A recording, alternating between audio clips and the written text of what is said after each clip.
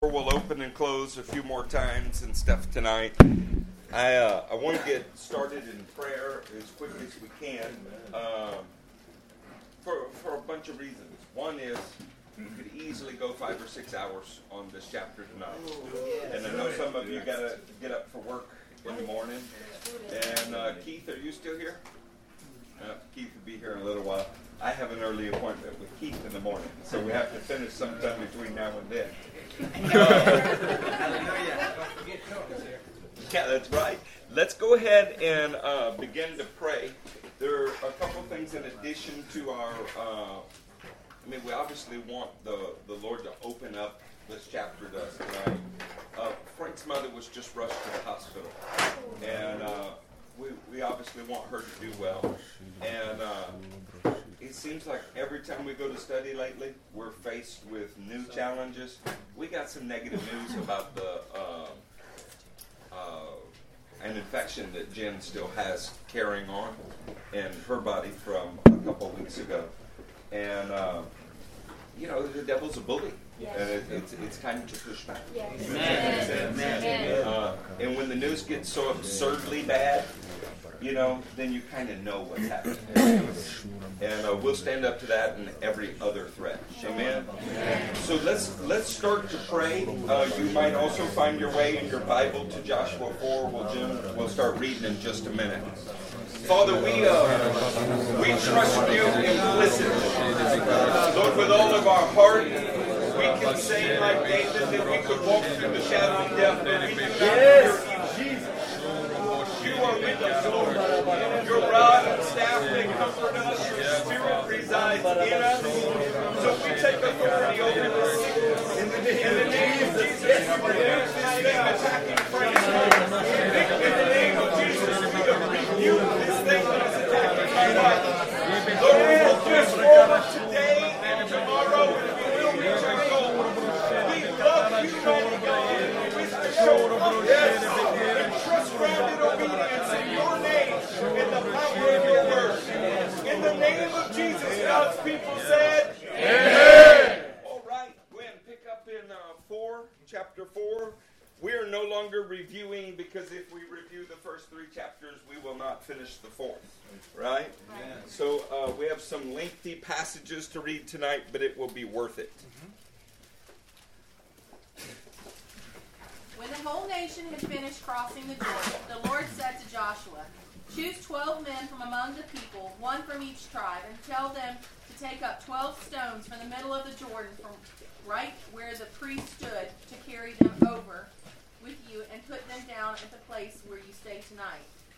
So Joshua called together the 12 men he had appointed from the Israelites, one from each tribe, and said to them, "Go over before the ark of the Lord your God into the middle of the Jordan. Each of you is to take up a stone on his shoulder according to the number of the tribes of Israel, to serve as a sign among you in the future when your children ask you, 'What do these stones mean?' Tell them that the flow of the Jordan was cut off before the ark of the covenant of the Lord. When it crossed the Jordan, the waters of the Jordan were cut off. These stones are to be a memorial to the people of Israel forever." So the Israelites did as Joshua commanded them. They took 12 stones from the middle of the Jordan, according to the number of the tribes of Israelites, as the Lord had told Joshua. And they carried them over with them to their camp, where they put them down. Joshua set up the 12 stones that had been in the middle of the Jordan at the spot where the priest who carried the Ark of the Covenant had stood, and they are there to this day. Now the priest who carried the Ark remained standing in the middle of the Jordan until everything the Lord had commanded Joshua was done by the people, just as Moses had directed Joshua. The people hurried over. As soon as all of them had crossed, the Ark of the Lord and the priest came to the other side, while the people watched. The men of Reuben, Gad, and the half-tribe of Manasseh crossed over, armed in front of the Israelites, as Moses had directed them. About 40,000, armed for battle, crossed over before the Lord to the plains of Jericho for war. That day the Lord exalted Joshua in the sight of all of Israel, and they revered him all the days of his life, just as they had revered Moses. Then the Lord said to Joshua, "Command the priests carrying the Ark of the Testimony to come out of the Jordan." So Joshua commanded the priest, "Come out come up out of the Jordan.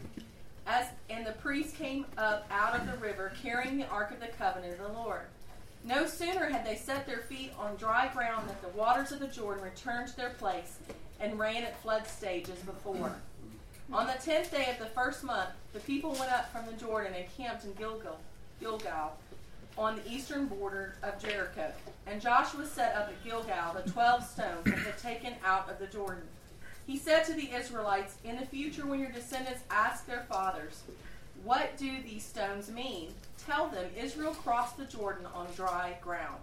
For the Lord your God dried up the Jordan before you until you had crossed over. The Lord your God did to the Jordan just what he had done to the Red Sea, when he dried it up before us until we had crossed over. He did this so that all the people of the earth might know that the hand of the Lord is powerful, and so that you might always fear the Lord your God." I love this book. I hope that's obvious to you by now. I see it as a forerunner to the book of Revelation. The first book of prophecy in the Older Testament is Joshua, and the only book of prophecy in the Newer Testament is Revelation.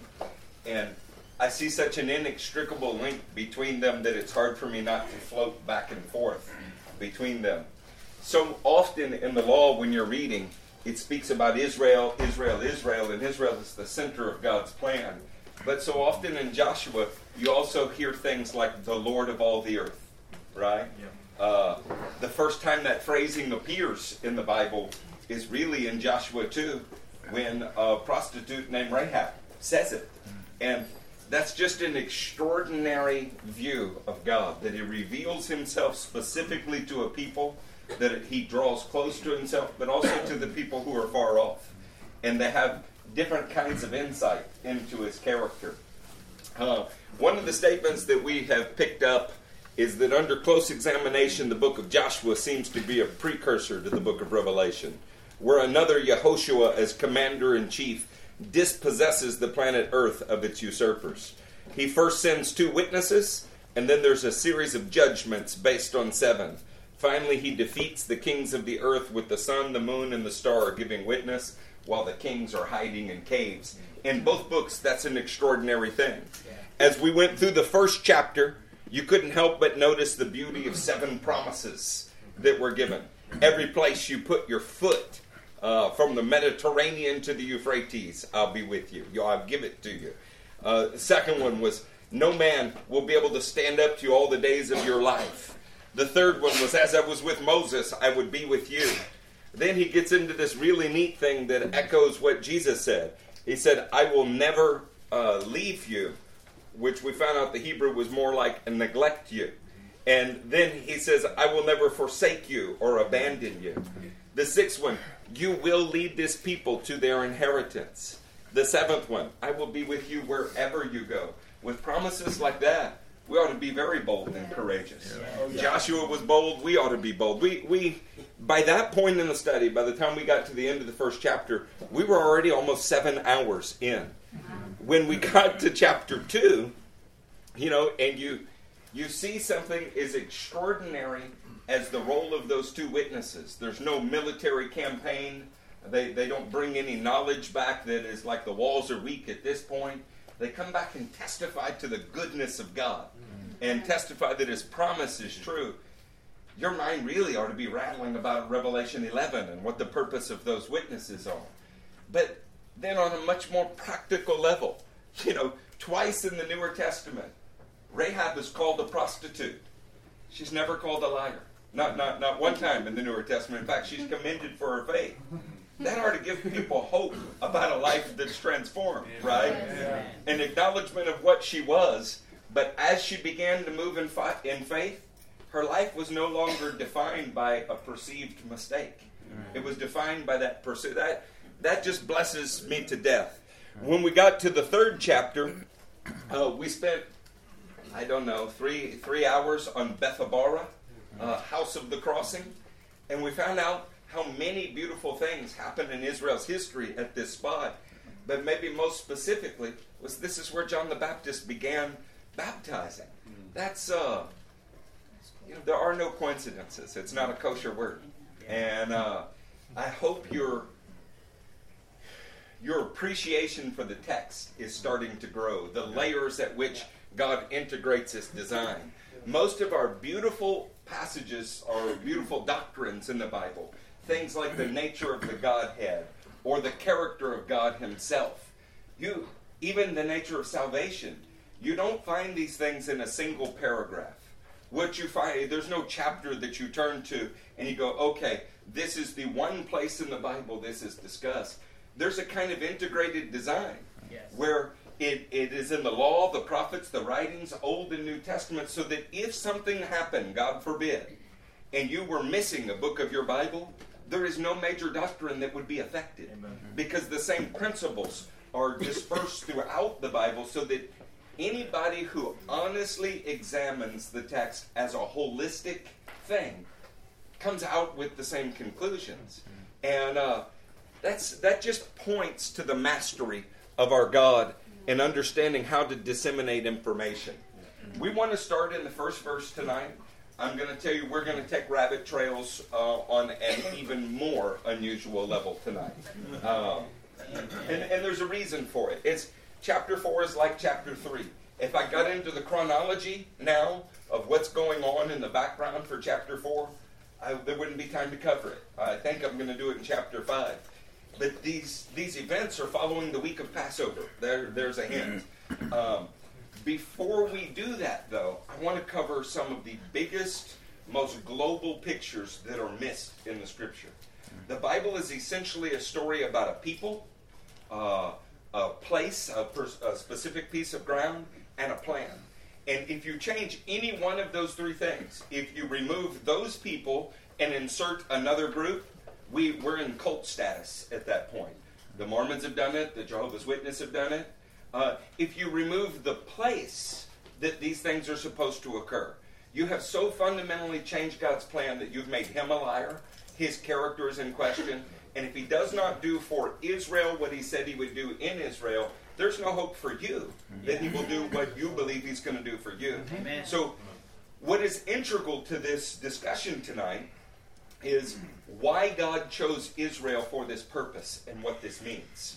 So that is pregnant within this text, but it is also something that we are going to have to jump to lots of other books to see as a part of that integrated design. So Jen, read that first verse again and I'll tell you why we're jumping off where we are. When the whole nation had finished crossing the Jordan, the Lord said to Joshua. How much of the nation crossed the Jordan? The whole nation. The whole nation. Paul does not pull his beliefs out of a vacuum. The man was thoroughly acquainted with the Tanakh. He had the Torah completely memorized. And when he says, Steve, you read it in Romans 11:26. When he says this, you can believe that it is based on a thorough understanding of the promises of God.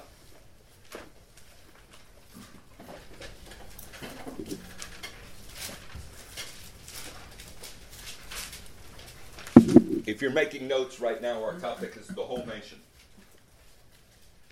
Romans 11:26. And in this way, all Israel will be saved. As it is written, the deliverer will come from Zion. He will turn godlessness away from Jacob. And this is my covenant with them when I take away their sins. Now, while you're looking at that, Steve, you go ahead and turn again to 10:1. Just read 10:1. Romans 10:1. Brothers and sisters, my heart's desire and prayer to God for the Israelites is that they may be saved. Now read 9:1-3. All I've done is Romans 9, 10, 11, first few verses. I speak the truth in Christ. I am not lying. My conscience confirms it through the Holy Spirit. I have great sorrow and unceasing anguish in my heart, for I could wish that I myself were cursed and cut off from Christ, for the sake of my people, those of my own race. When he says my people, those of my own race, or he says my brother Israelites, or he is speaking about Israel in Romans 9, 10, and 11, and he comes to the point where he says, so all Israel will be saved. If that Israel means something other than the people of his own race, other than his physical brothers, other than Israelites, then what would be the point of Romans 9, 10, and 11? If that is some strange mixture of spiritual Jews or some other erroneous doctrine that is taught, then there would be no point for these chapters. He leaves the terms in place, Jew and Gentile. He adopts new language that says things like natural and wild olive branches. And he, of course, keeps the term Israelite. When Paul makes the statement, all Israel will be saved, one of the neatest places you see that foreshadowed is that every single Israelite crosses the Jordan and goes into the promised land here. Yeah. But what did they have to go through before that happened? We had a culling of a nation. I mean, we had only 2 from a generation survive the unfaithfulness of the nation. So in one sense, it was only a remnant that was saved, and yet in a very real and practical sense, every single Israelite crossed the whole nation. Does that make sense? Yes. When you start to examine Joshua, you see this kind of stuff a lot. And the reason that I'm pointing it out now is because the more thoroughly you are grounded in the Torah of God, the more you will understand the Newer Testament when you get to it. The reason that the book of Revelation is so badly misrepresented is people have not understood its very foundation. They've approached the book from the wrong direction. And as a Western people reading an Eastern book, it's so much more important for us that we start correctly, that we start from the perspective of a specific people, a specific place, and a specific plan. Because if you back into it some other way, what happens is you end up in a strange branch of theology trying to make the text say something other than what it most obviously says. Not just about replacement theology, but consider this. Read 11:26 again, Steve.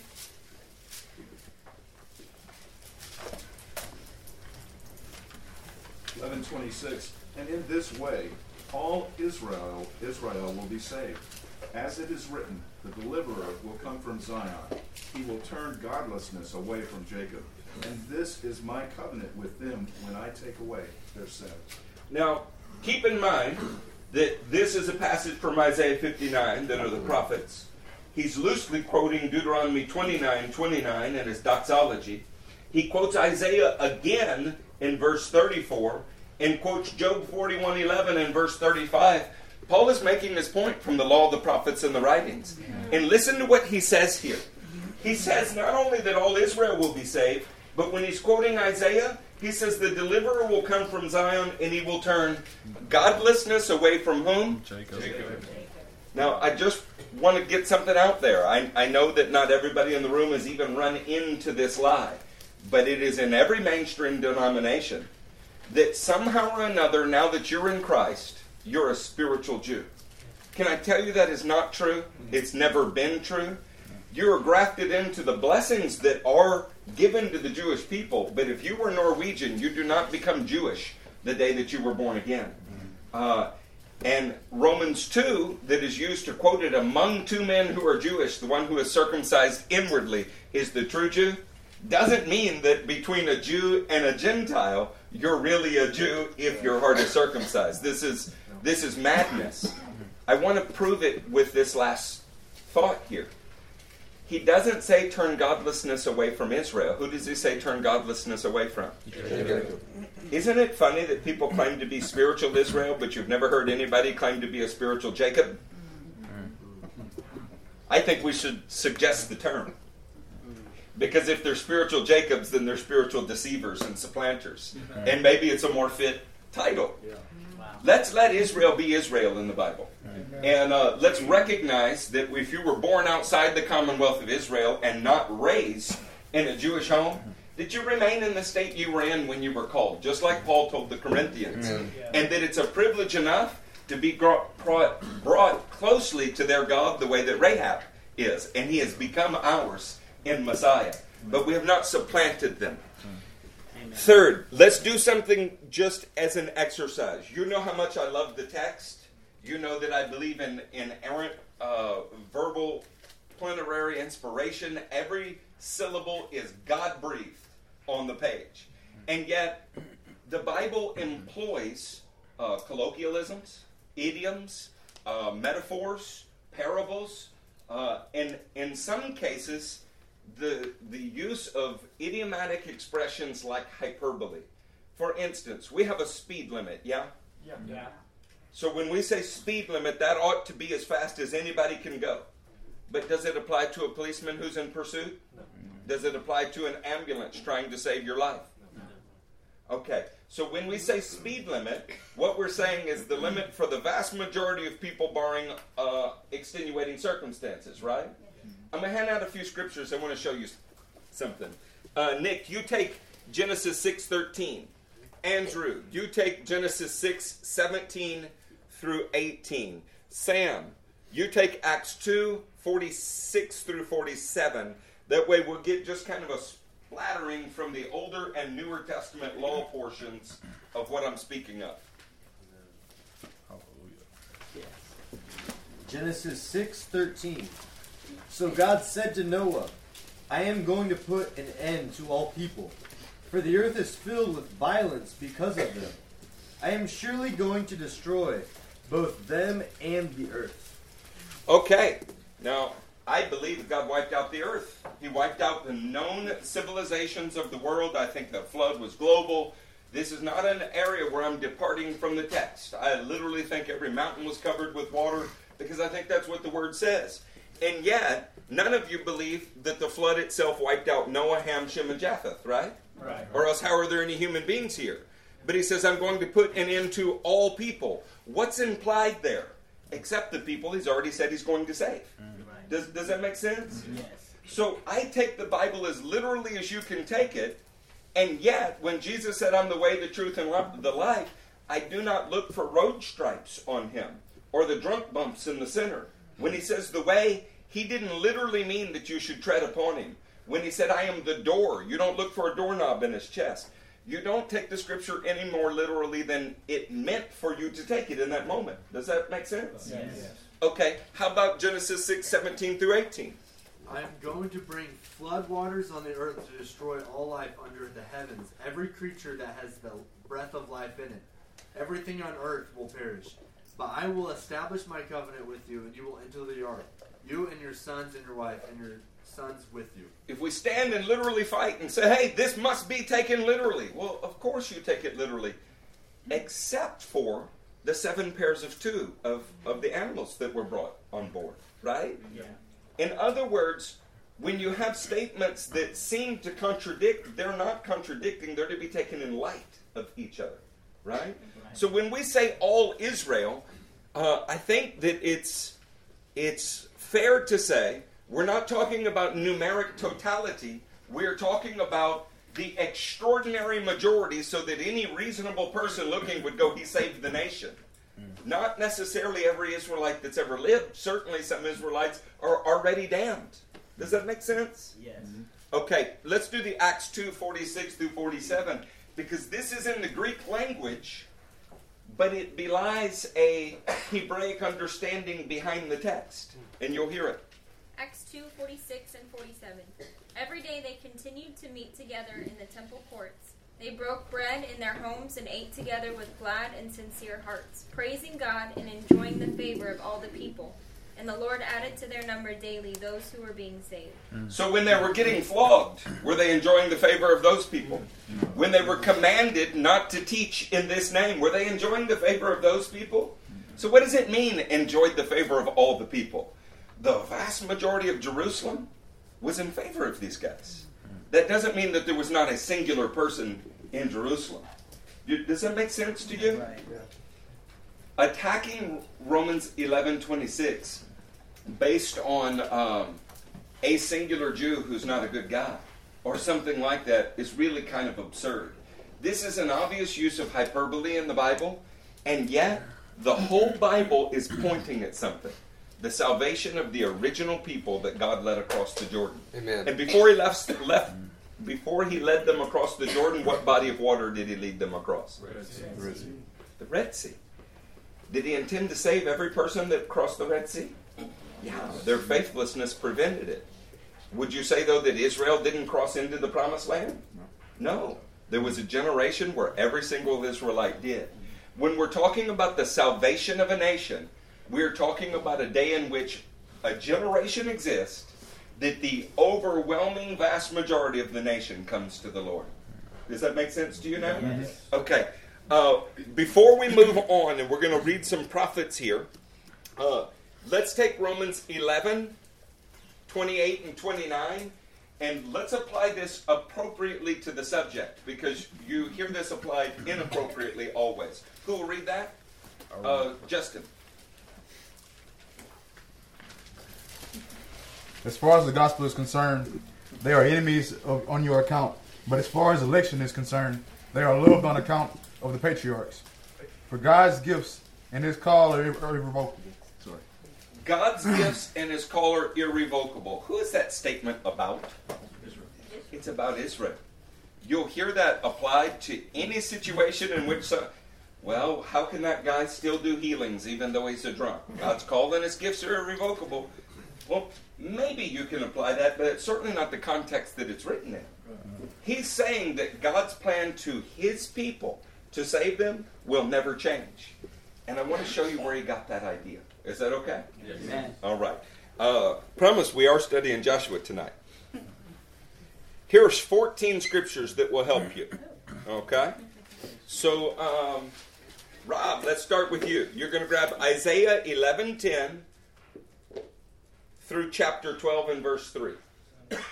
Justin Treaster, Isaiah 45, 15 through 24.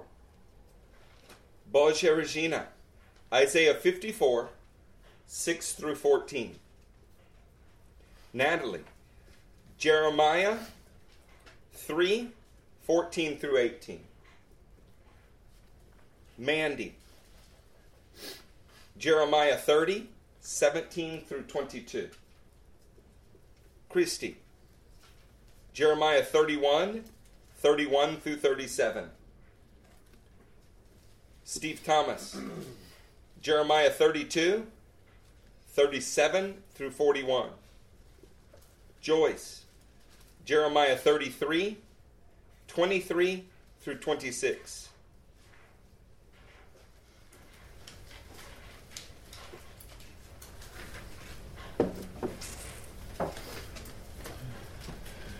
Joyce.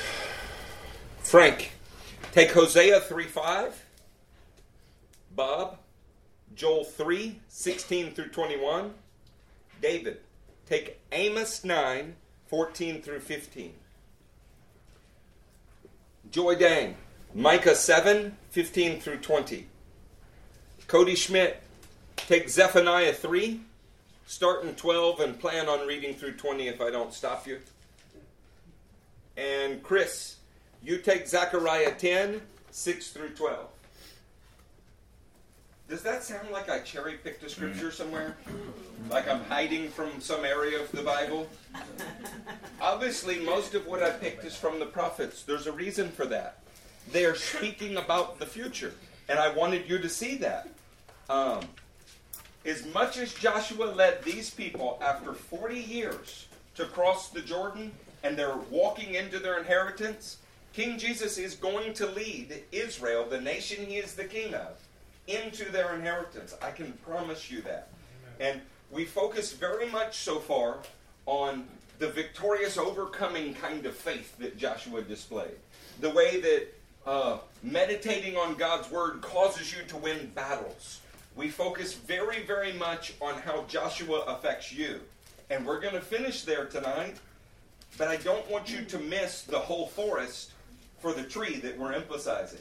If you walk away from the study of Joshua with some understanding other than a victorious, conquering Jesus Christ is leading Israel to victory, then you've missed the point of the book. Okay? Amen. So let's take our first passage. Isaiah 11:10 through 12:3. In that day the root of Jesse will stand as a banner for the people. The nations will rally to him, and his place of rest will be glorious. In that day, the Lord will reach out his hand a second time to reclaim the remnant that is left of his people, from Assyria, from Lower Egypt, from Upper Egypt, from Cush, from Elam, from Babylonia, from Hamath, and from the islands of the sea. He will raise a banner for the nations and gather the exiles of Israel. He will assemble the scattered people of Judah from the four quarters of the earth. Ephraim's jealousy will vanish, and Judah's enemies will be cut off. Ephraim will not be jealous of Judah, nor Judah hostile toward Ephraim. They will swoop down on the slopes of Philistia to the west. Together they will plunder the people to the east. They will lay hands on Edom and Moab, and the Ammonites will be subject to them. The Lord will dry up the gulf of the Egyptian sea. With a scorching wind, he will sweep his hand over the Euphrates River. He will break it up into 7 streams, so that men can cross over in sandals. There will be a highway for the remnant of his people that is left from Assyria, as there was for Israel when they came up from Egypt. In that day you will say, I praise you, O Lord. Although you were angry with me, your anger has turned away, and you have comforted me. Surely God is my salvation. I will trust and not be afraid. The Lord is my strength and my song. He has become my salvation. With joy you will draw water from the wells of salvation. You know, one of the reasons I chose that first, number one, there's no way that you can contort that scripture to have already occurred. Right?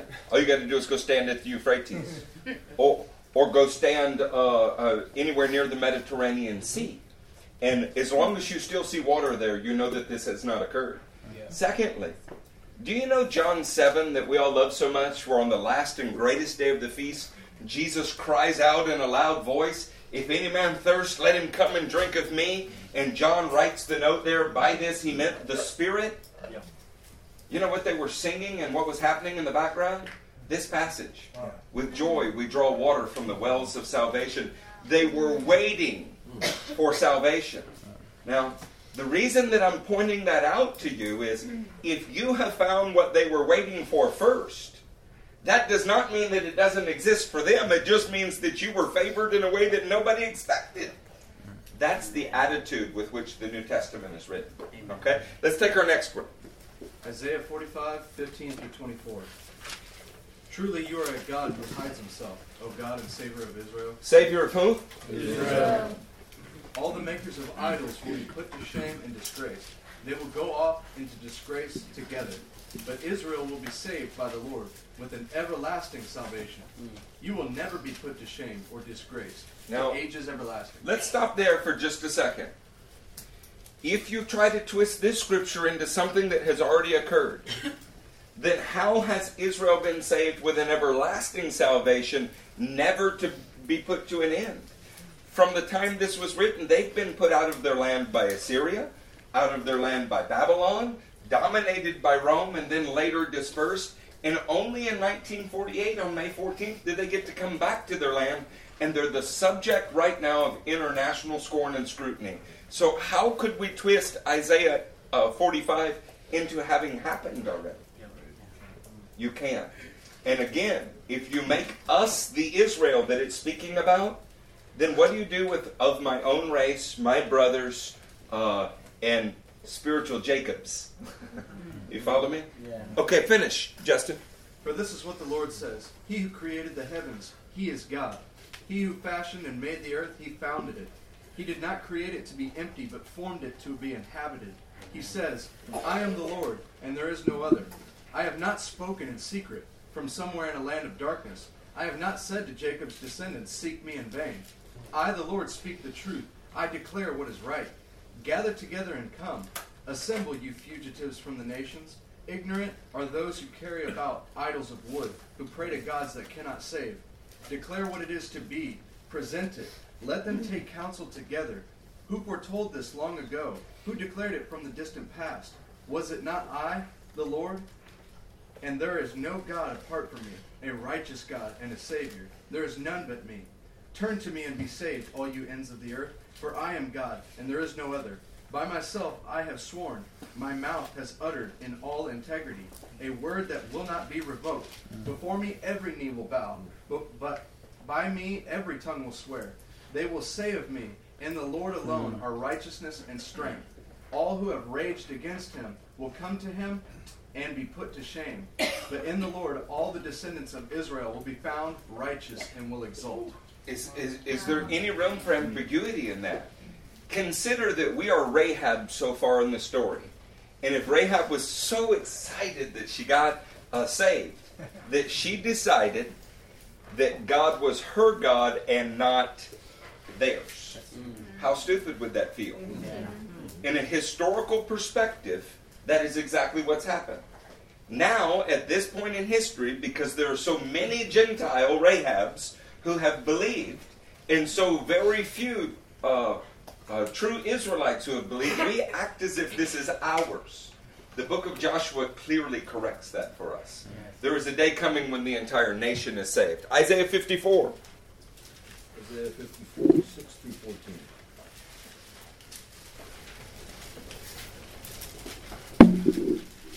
The Lord will call you back, as if you were a wife deserted and distressed in spirit. A wife who married young, only to be rejected, says your God. For a brief moment I abandoned you, but with deep compassion I will bring you back. In a surge of anger I hid my face from you for a moment, but with everlasting kindness I will have compassion on you, says the Lord, your Redeemer. To me this is like the days of Noah, when I swore that the waters of Noah would never again cover the earth. So now I have sworn not to be angry with you, never to rebuke you again.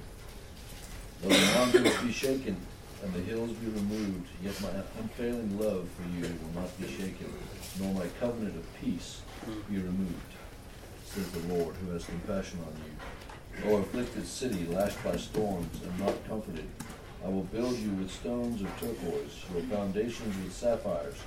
I will make you battlements of rubies, your gates of sparkling jewels, and all your walls of precious stones.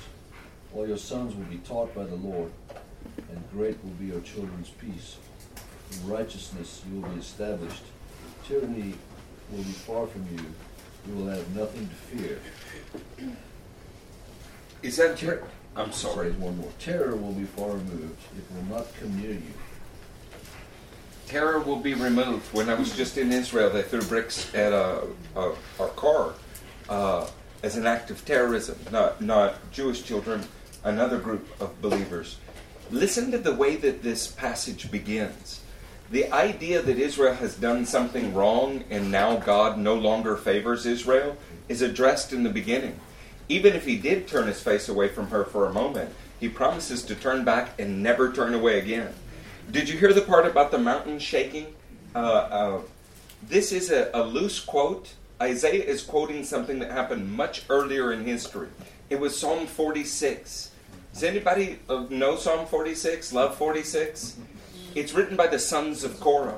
And they say, even if the mountains give way and they fall into the heart of the sea, we're going to trust the Lord, because they saw the earth swallow their father while God was angry at his rebellion, but they didn't participate in it. So saying that God got mad at Korah and wiped and so there's no descendants would be something similar to saying God got mad at Israel and now his plan's not for them. Isaiah is referring back to another time in Israel's history where God was angry with the priesthood but spared their children and showed kindness to them. You want to know why this is such good news for you? It lets you know that when God makes you a promise, he's going to keep it. Amen.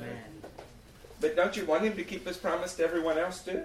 Yes. Listen, if you can replace Israel, then Muslims can replace you. Amen. That's right.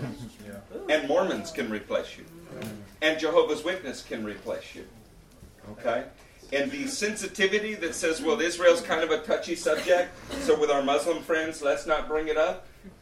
Forgive me, but how the hell would you ever share the gospel if you cannot talk about the nation that he's the king of? Amen. Okay? I reject it totally.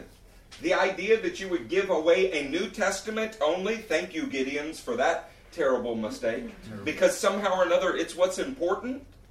No, you don't know what you're being saved from and to. It's like turning to the last act in a play and having no idea what's gone before it. No wonder we develop such bad theology. Okay? Essentially, this book is about a people that he made a promise to. And he ties that promise to a specific land. And he lays out a plan. And what you see in theology is people that are faithless that God will carry out that plan, trying to twist the plan and contort it in a way where it looks like he's keeping it. You don't have to do that. God was willing for almost 1,900 years to leave Israel outside of their land. He was not threatened by that. He's not personally insecure about it. He wasn't biting his nails going, people will think I can't do what I said. Because he had promised in advance, in a single day, I'll make them a nation again. But during those 1900 years, Christian theology developed to explain away Israel. If you love the book of Joshua, you have to be in love with the verse that says, the whole nation crossed. Amen. By the way, when it says the whole nation crossed, have you read the first chapter of Joshua? The wives of the Transjordan tribes never crossed the Jordan. But it says the whole nation crossed. Why? Because their heads did. Okay? My point is we try to get so technically precise that we're missing the point. Okay? Let's take Jeremiah 3. I'm probably kicking a dead horse here, but it's worth doing a little bit. Because it's not like you're going to hear Joel Osteen talk about this. Ooh, good word, Pastor. Kick it some more. Return, faithless people, declares the Lord, for I am your husband. I will choose you, one from a town and two from a clan, and bring you to Zion. Then I will give you shepherds from my own heart, who will lead you with knowledge and understanding. You mean to tell me if they're faithless, his response to that is to raise up good shepherds that will teach them to be faithful? Amen. Man, we serve a God who does not throw you away because you screwed up on Monday. He just raises up good teaching for you, and he lovingly guides you.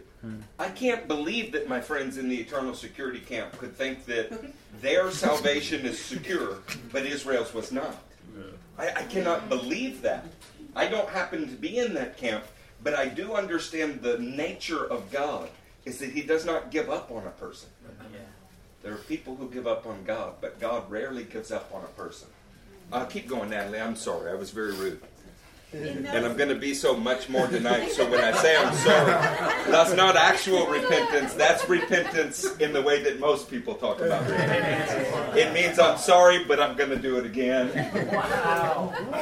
That's a good word. In those days, when your numbers have increased greatly in the land, declares the Lord, men will no longer say, the ark of the covenant of the Lord. It will never enter their minds to be remembered.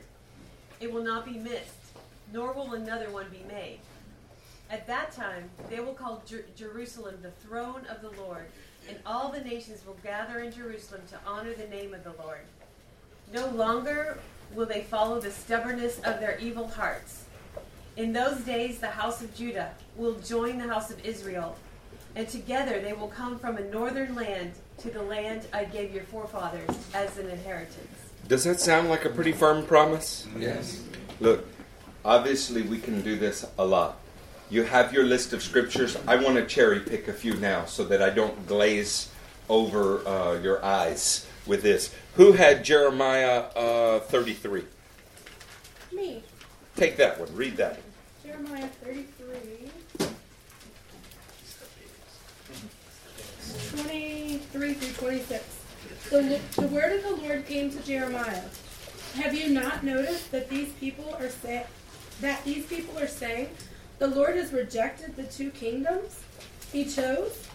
So they despise my people and no longer regard them as a nation. This is what the Lord says. If I have not established my covenant with day and night and the fixed laws of heaven and earth, then I will reject the descendants of Jacob and David my servant, and will not choose one of his sons to rule over the descendants of Abraham, Isaac, and Jacob. For I will restore their fortunes and have compassion on them. Does that scripture pretty well strike at the heart of the issue? Yes. I kind of think it does. I find it humorous that it's within 2 chapters of the only statements in all of the Bible about the new covenant. And we're sure that that is literally true, but this can't be. Obviously, if you're in here tonight, you probably have some admiration for Israel, or at least you have no animosity, or you're going to have a real hard time with me, right? Yeah. So I figure that you came here and this is not the chief problem confronting you. But you do need to be able to recognize something. All doctrinal error arrives in a satanic place. It just needs the time to mature and develop so that you can see it. Anytime you attempt to replace the people or the place or alter the plan. That it's Satan that's behind that, no matter how good intentioned people are. Reject it. Go right back to the foundation of the law, and then look at the very first book of the prophecy in Joshua and say, hey, the whole nation crossed, man. I don't know exactly how God's going to do it. I bet it's going to be supernatural. Because I don't know how they stepped into water. Their feet were wet, but by the time they hit the ground, it was dry, and so were their feet. But you saw that in chapter 3. You know, not just in one generation, in 2 successive generations he did that. I don't know exactly how he's going to do it, but I bet he's going to open a fountain and cleanse a nation in a single day. I bet they're going to look upon the one they pierce and mourn like one mourning for an only son. I bet when he says he can turn away godlessness from Jacob, he can do it. Yeah. Amen. In fact, every year you had 7 feasts. And in the 6th feast, the Yom Kippur, the whole nation was saved in a single day. And the 7th feast was about seeing that salvation given to all the nations. And that happened repetitively every year, almost like God was trying to prepare us. Don't worry about how bad this looks. I'm a promise-keeping God. Amen. Okay? Let's do this. Let's hop back into Joshua, and let's get down to verse 6. Yeah, that's that. Now, see, we're flying now. Whoa! So, Jen, why don't you do it? Just read from 1 to 6. When the whole nation had finished crossing the Jordan, the Lord said to Joshua, choose 12 men from among the people, 1 from each tribe, and tell them to take up 12 stones from the middle of the Jordan, from right where the priest Okay, I stood. lied. I'm not going to take the time to show you all the times people chose 12 men. Okay? But 12 men from the tribes. Now, Jesus also chose 12 men. We do not have a tribal breakdown. But I think it's reasonable to assume, since they end up with their names on the 12 foundations of the building coming down from heaven, since they sit on 12 thrones judging the 12 tribes, I think it's reasonable to assume that this is a prophetic blueprint for those men. Yes. That something about what they did would stand for all time as a monument and require something of you, which is where we are going in the chapter. But Jen, keep reading. Jordan, from right where the priest stood, to carry them over with you and put them down in the place where you stay tonight. So Joshua called together the 12 men he had appointed from the Israelites, 1 from each tribe, and said to them, go over before the ark of the Lord your God into the middle of the Jordan. Each of you is to take up a stone on his shoulder, according to the number of the tribes of the Israelites, to serve as a sign among you. In the future, when your children ask you, what do these stones mean? Tell them that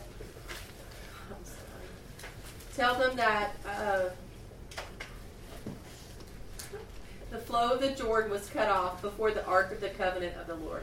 You know why that's important? Number 1, it's happened before. And number 2, nobody in this generation, other than Joshua and Caleb, had seen the Red Sea cut off. They had not seen it. And so God is not just the God of your fathers. Yeah. He's also your God. We have a fine way of glorifying the previous generation's miracles. It takes the pressure off of us. It's like we know someone who saw those things. Every generation is responsible for seeing their own supernatural workings. I've noticed that in the charismatic Pentecostal community, we like to lift up generals. We want there to be heroes who are great men who go do something because then we don't have to. The whole point of this task was so that when their children asked, their children would learn it was just as possible for them as it was their parents. Amen. I'd like to hand you a few passages about that. So let's take Christy. You do Deuteronomy 6:20. Patricia, you take Exodus 12:26.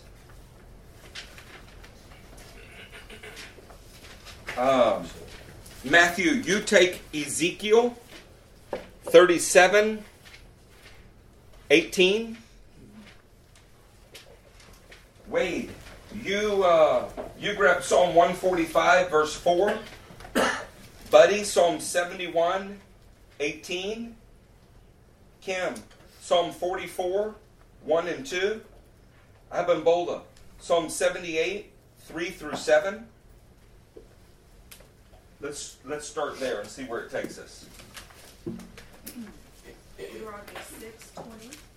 In the future, when your sons ask you what is the meaning of the stipulations, decrees, and laws the Lord our God has commanded you, tell him we were slaves of Pharaoh in Egypt, but the Lord brought us out of Egypt with his mighty hand. God intended in every generation for his miraculous salvation, his miracles, his judgment of the gods of Egypt, his mercy to those who are covered under the blood, for those things to be passed down from generation to generation.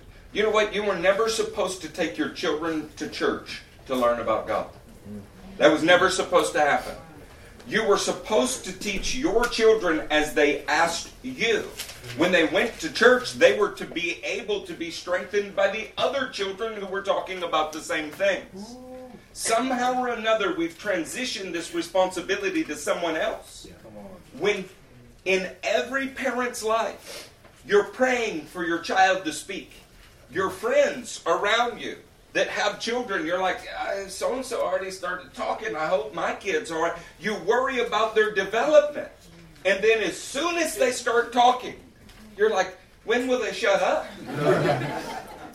And they get in this stage where everything is why. And there's no end to the why. God put that in them as a prompt to you so that you could teach them. So that you could teach you. They ought to see mom and dad praying about tomorrow's trials so they can see mom and dad rejoice when God comes through for them. Amen. You cannot keep these things separate from your children and expect them to grow in the faith. Amen. That's good.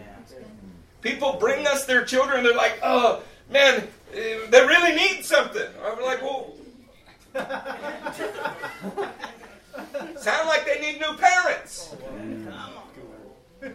Where could we get some new parents? God will make you new.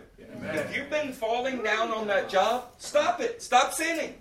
Let's pick it back up. He said, but they're already 17. Well, then you got a whole year. You know what can happen in a year? Okay. There is no mistake that the disciples were teenagers. In some people's minds, they were early 20s. But certainly John, the Apostle John, was young when he was called.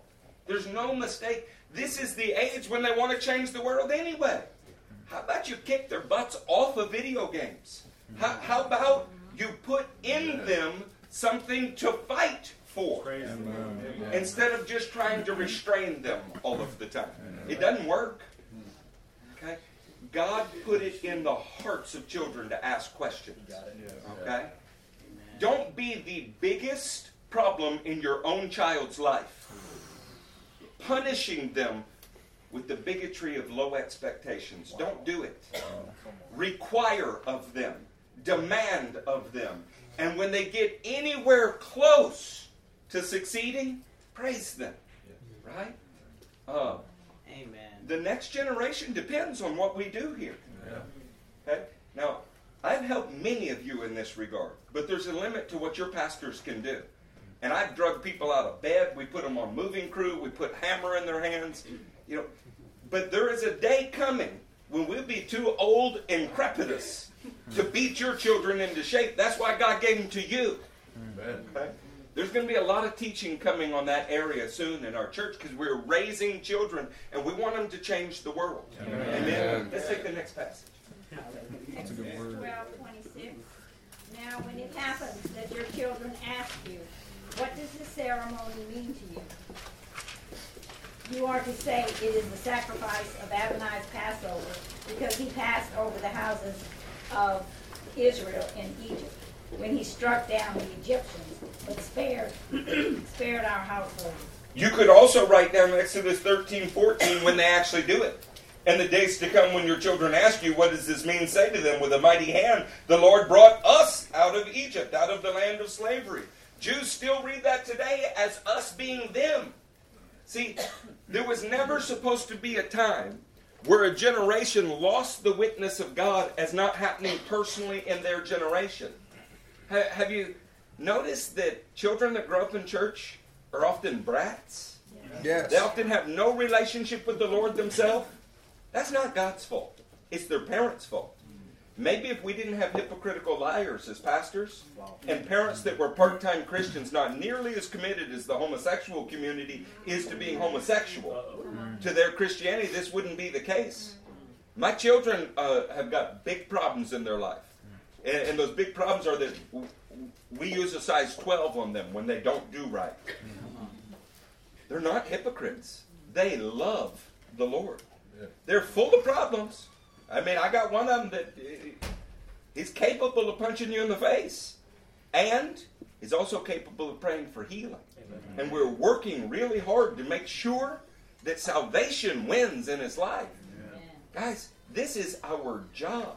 Yeah. The reason that they set up these monuments when they crossed the Red Sea and when they crossed the Jordan was so that you had the opportunity to impress into your child as your responsibility the saving power of God. Amen. That's not giving them a tract, and it's not giving them to some old lady in Sunday school to teach.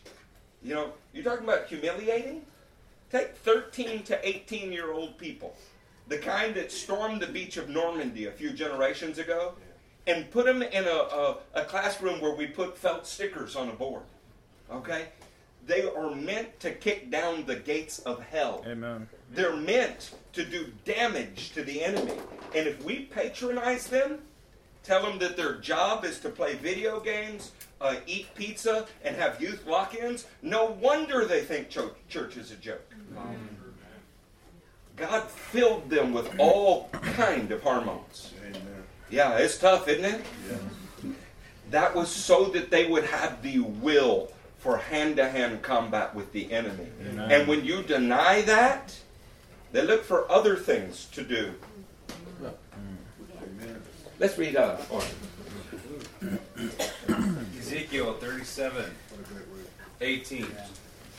When the sons of your people speak to you, saying, will you not declare to us what you mean by these? The sons of your people. The reason we put this one on the screen is the NASB gets it right. The NIV dynamic translation calls this your people. It's not your people. It's the sons of your people. Even the prophetic signs given to Israel were not given for the old people. God bless us old people. They were given to the old people so that the sons would ask the old people, hey, what's that mean? Yeah. And see, what God is doing is he's investing in the old people a sign that they can teach. There's a respect immediately there. Because the young men and young women ought to look at their parents as the Bible answer man, not someone else. There's never been a more biblically illiterate generation than there is now. Yeah. You have to go back to pre-Reformation times. Wow. And this is why we have the heresy streaming from our pulpits. The masses don't even know when they're being lied to. Yeah. They don't know when prosperity pimps are just stealing from them and raping the church. They have no idea because they don't read their Bibles. Yeah. And if they did, they would see immediately that what these people are saying is not true, and they have selfish ambition or are in it for personal gain. My God, all you'd have to do is walk to the church parking lot, and that ought to be so clear to you that even the densest among us could see it. Yeah. But instead we equivocate and we make excuses about why somebody needs a $50 million jet because we do not know the Word. That has to stop somewhere. Yes. I'm saying it stops with you. Do you know why? We're studying the book of Joshua. It's not a book of platitudes. It's not a book about things we should ascribe to. It is how to take your foot and put it right where faith says it must go and drive the enemy out of your home.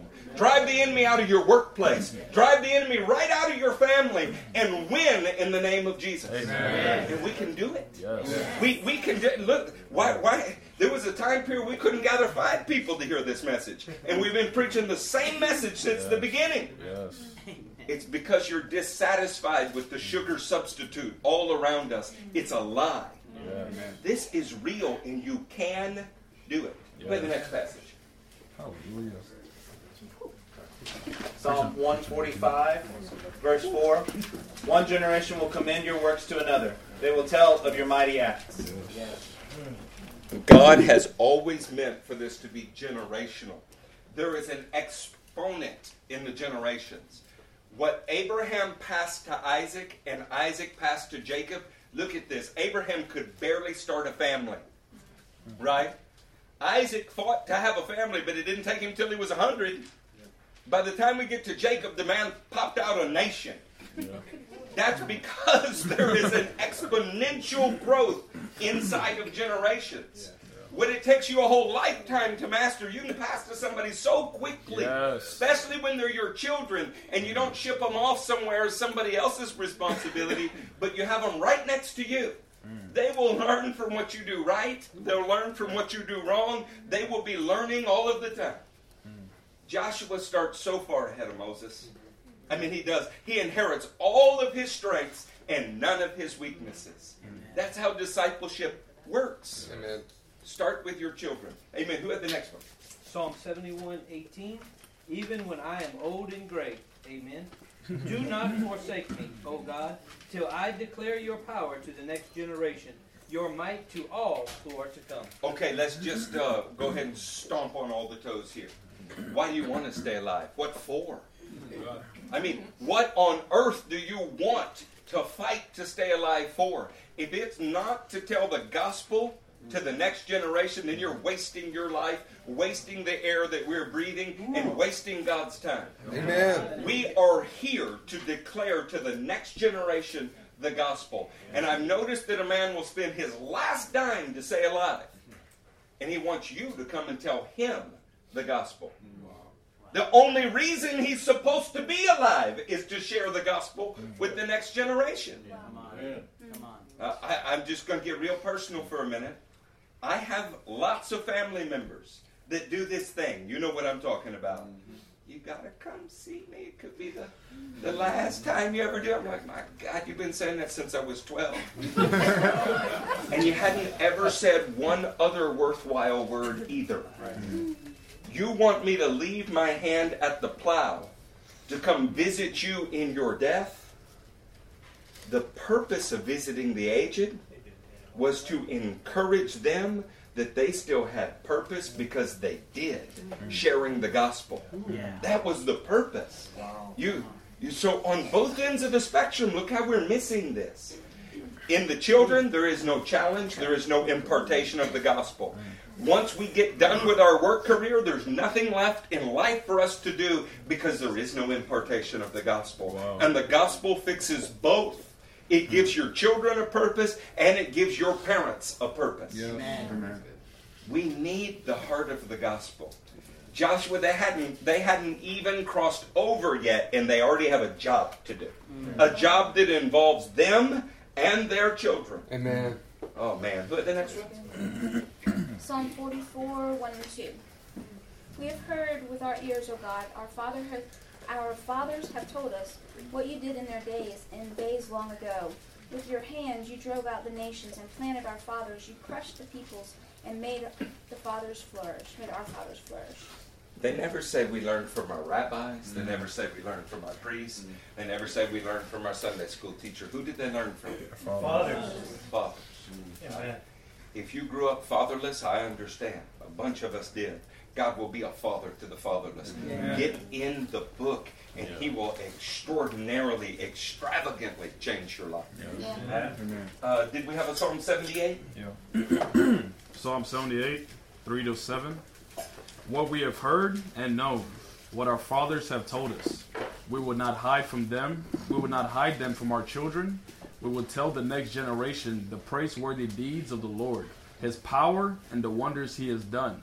He decreed statutes for Jacob and established a law in Israel, which He commanded our forefathers to teach their children, so the next generation would know them, even the children yet to be born, and they in turn would tell their children. Then they would put their trust in God and would not forget His deeds, but would keep His commands. Doesn't it sound like revival was supposed to carry on from generation to generation to generation? Look, that's in our hands. It's easy to blame it on society at large. But let's start with your household. Genesis 18 says God chose Abraham to direct his household. Yeah. Right? Why did he choose you? Let's start with your household. This is a time in Life Changing Ministries when we're having babies. Like we need to start teaching on celibacy or something just so we can keep up with the children's church. It's crazy. You know what God's put before us? An incredible opportunity. I mean, it is extraordinary. Usually, some 6-foot-tall icicle's got some sappy, wimpy words about, our children really are our future. Like he's quoting Michael Jackson or something.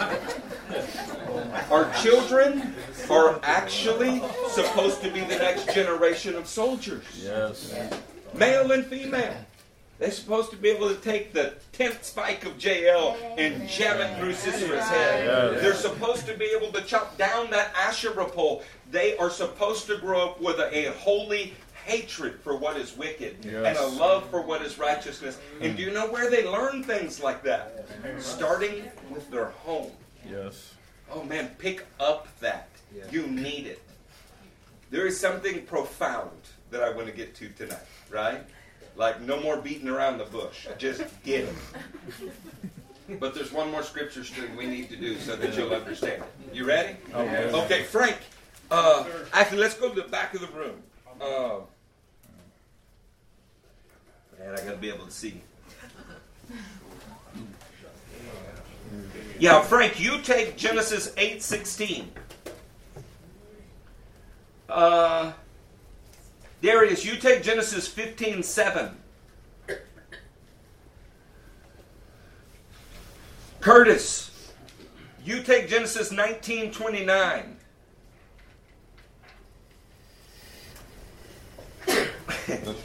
Wade, you take Jeremiah 23:3-6. Steve, you take John 15:19. Chris, Revelation 18:1-4. Judah, you take 1 Peter 2:9. After this, we'll be so back deep in the text, you'll be excited. You're going to know you learned something from Joshua 4. It'll be changing your life. Sometimes I preach about what's there. Sometimes I preach about what I want to. When you start a church, you can do the same thing. That's a good word.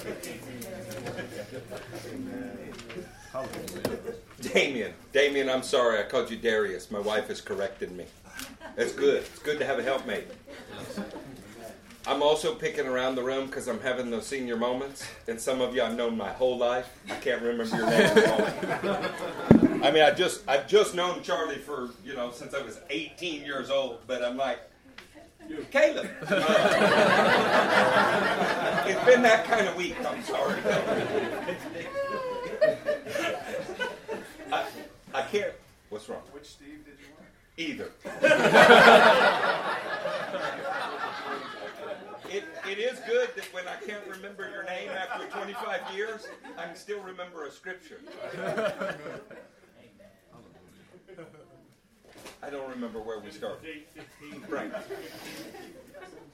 Darius is in Romania. Damien is here.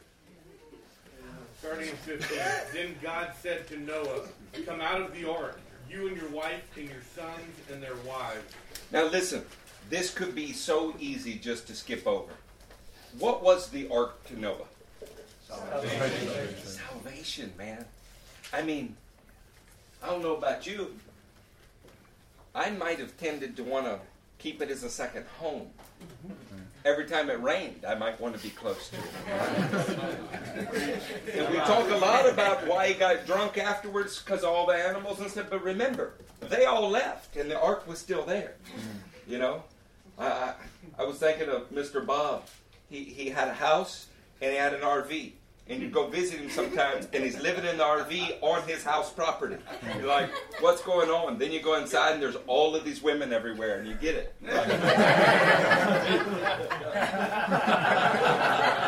We have the tendency sometimes to want to camp in the last thing God did for us. But the truth is, he is always, no sooner do those floodwaters recede than God says, come out of the ark.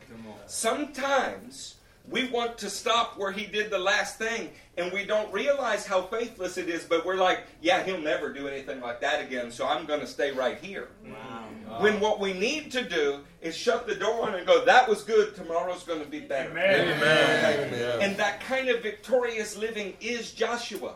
I mean, after I beat Jericho, I'd have just made my home there. Like, look, I did it! You know, he didn't. He didn't. He just went right on to the next one. Right? It's like Samson's jawbone. I'd have bronzed that thing. I mean, I'd have kept it. But he didn't. He threw it away. The point here is that God is always calling his people from something to something. In your rearview mirror ought to be your old life, yes, but it also ought to be your old successes. We have to move forward. We have to. So no sooner does Noah save the human race than God's like, come on. And of course he stumbles along the way, and you're going to stumble along that path too. But as long as you are trusting Christ, you've not fallen. Yeah. I mean, Noah's life finishes just fine. He's not called a drunk in the New Testament. Okay, let's take our next one.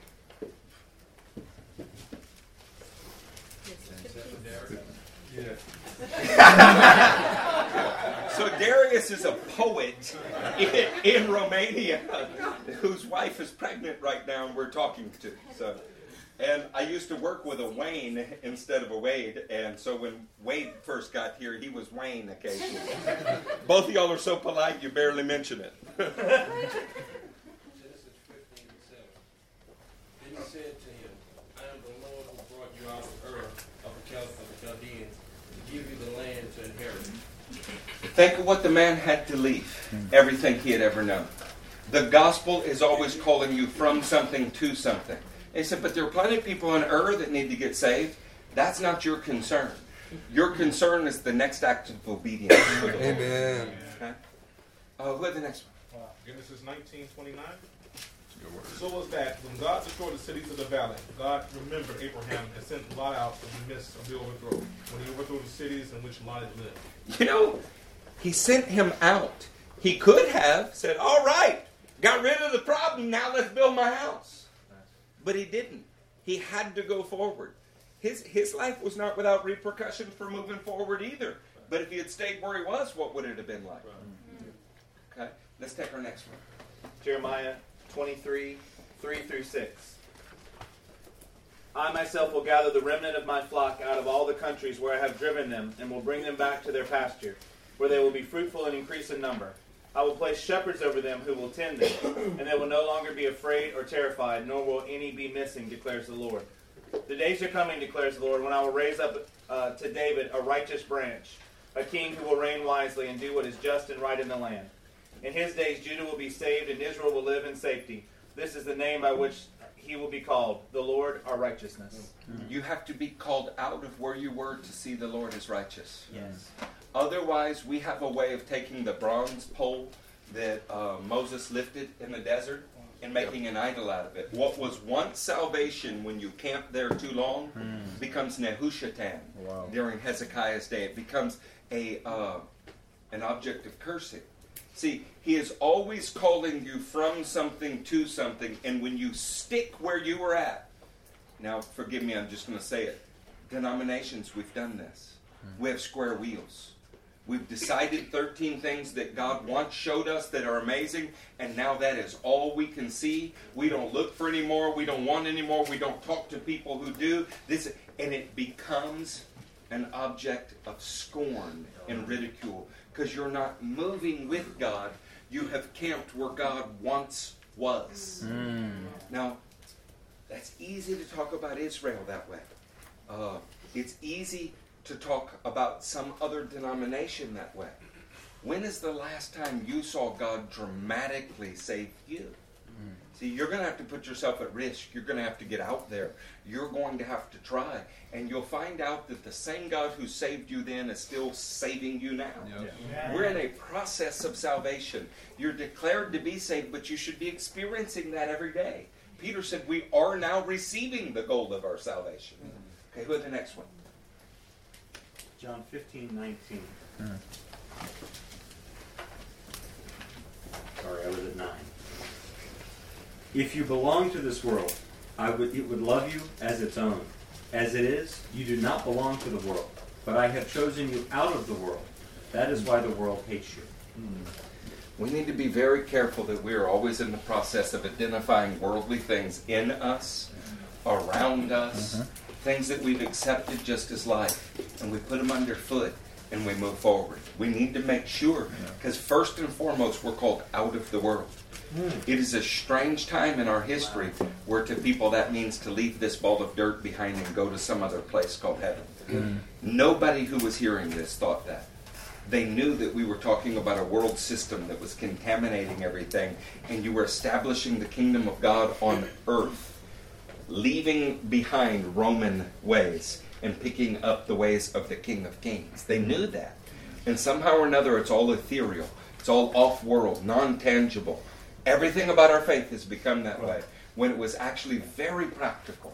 I mean, if you lived in Corinth, one of the first things you had to learn was that God defined sexual immorality different than you did.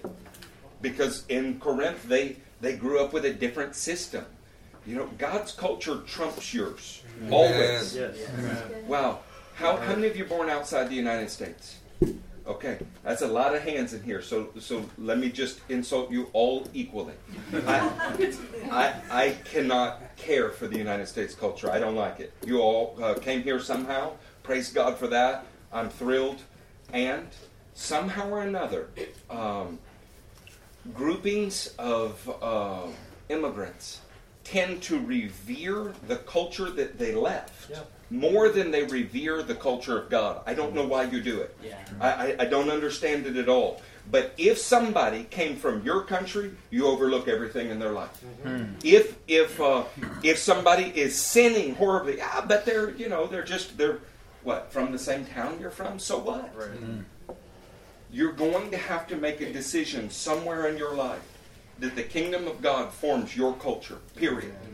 And that America doesn't get a preference, or whatever country you came from does not get a preference. The kingdom of God is what matters. And it's easier to say that than do it. Okay? Paul is saying in Romans 9, man, I hurt for my own race, my own country. So that is natural. But he did not abandon his work among the Gentiles or disparage or distort the gospel for the sake of his own people. In fact, he was in constant contention with his own people because he was in fact one of them, but would not yield to their cultural error. He was ruled by the kingdom truth. That's good. Yeah, I hope that, like, maybe 20 hands went up in. I hope you get that. I hope you're, because a lot of times we're starting to butt heads over that, and it feels like I'm culturally insensitive. That is true. I am. Now let's just deal with it. I don't care.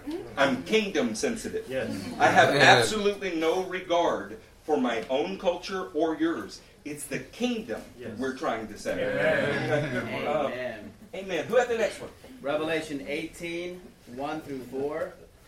After this I saw another angel coming down from heaven. He had great authority, and the earth was illuminated by his splendor. With a mighty voice he shouted, Fallen, fallen is Babylon the Great.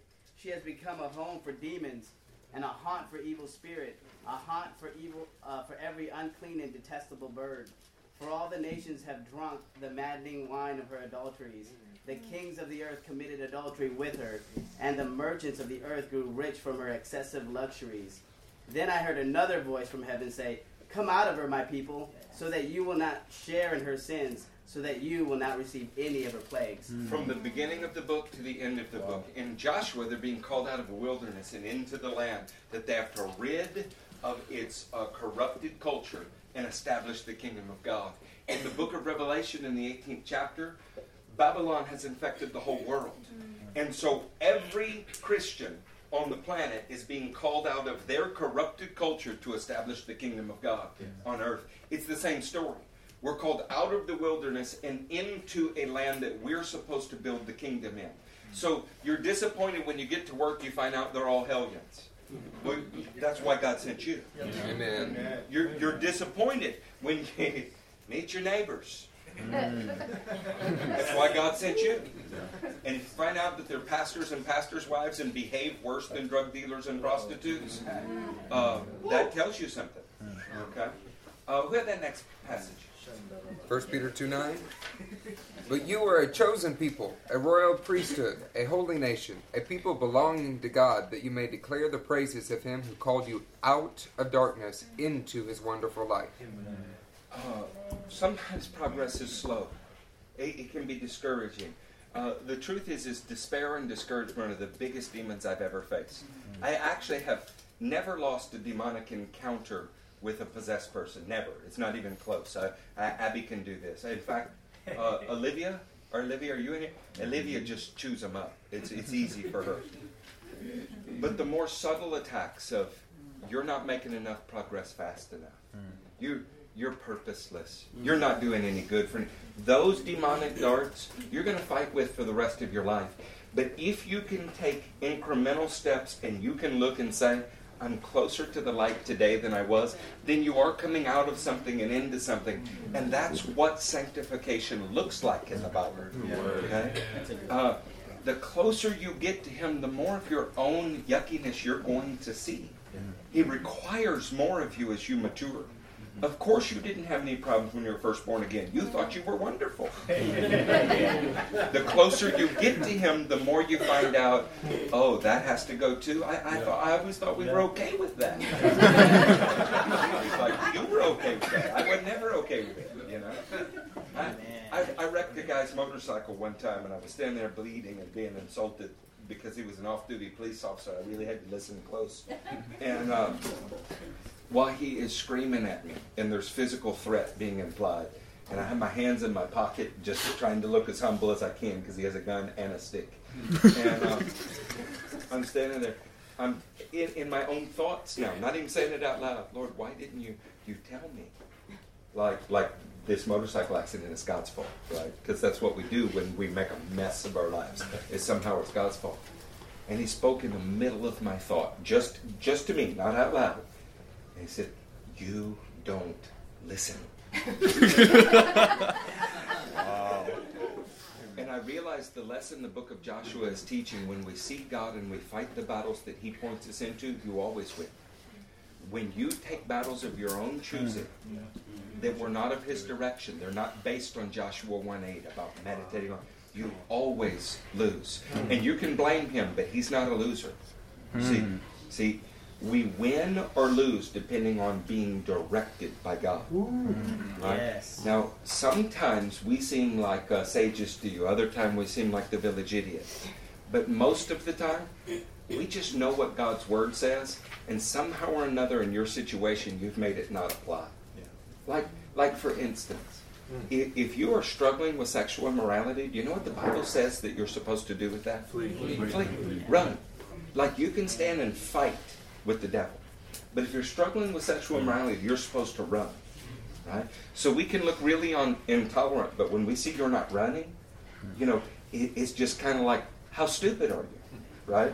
When did you ever win this? In what year of your life have you been able to do what the Bible says you must not do and be okay? Right? So there are these cultural things that the Bible teaches, and it doesn't matter whether you feel like running.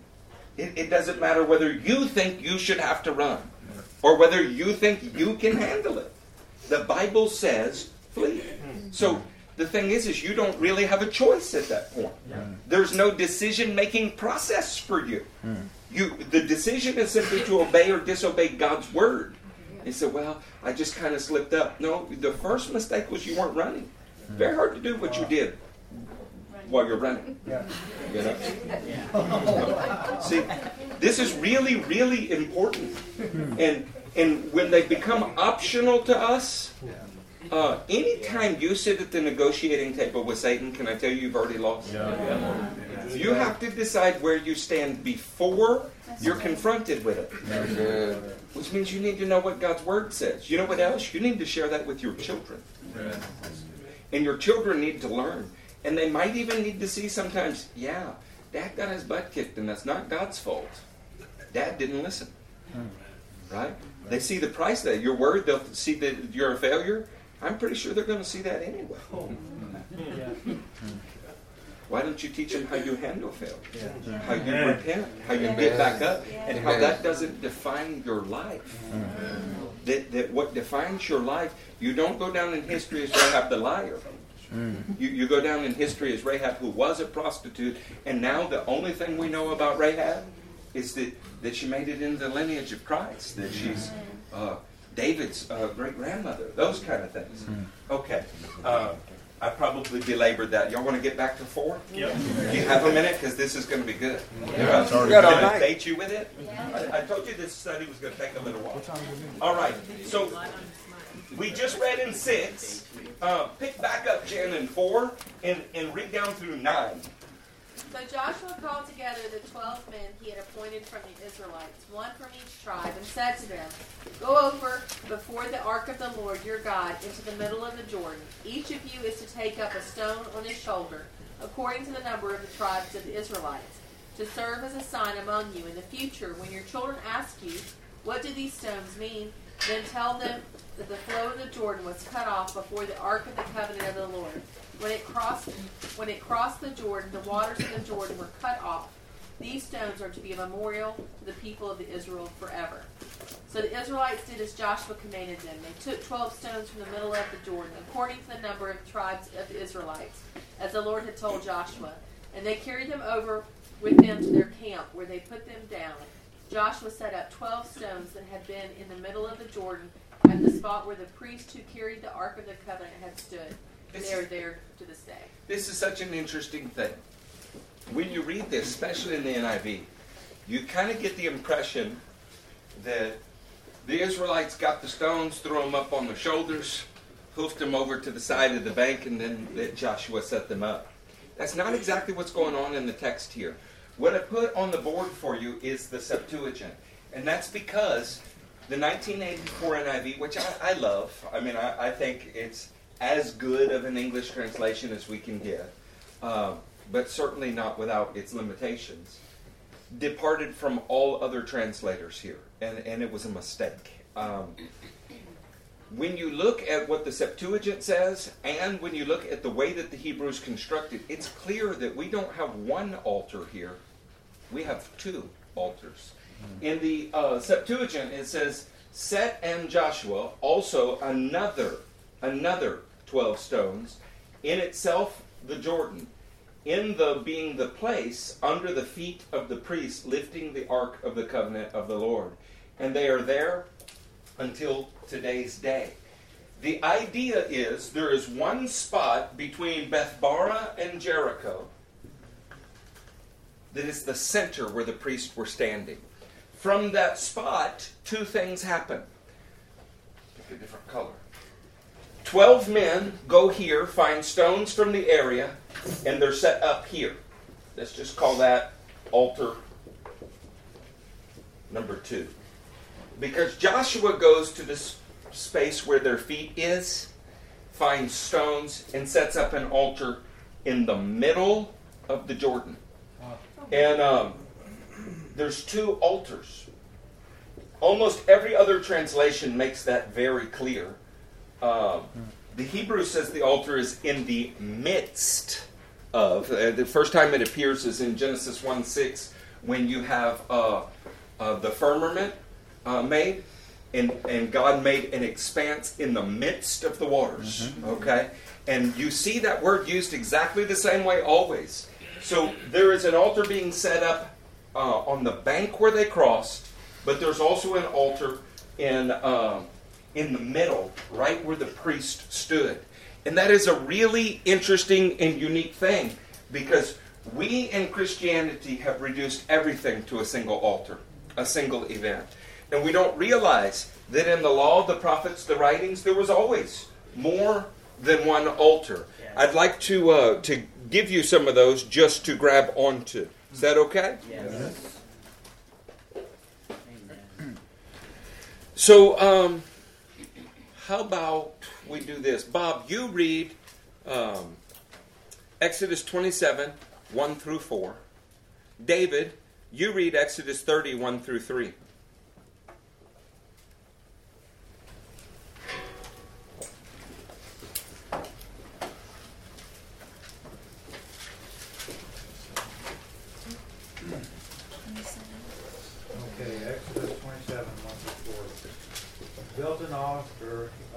acacia wood, 3 cubits high.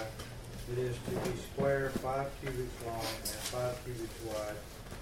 Make a horn at each end of the 4 corners so that the horns and the altar are of one piece, and overlay the altar with bronze.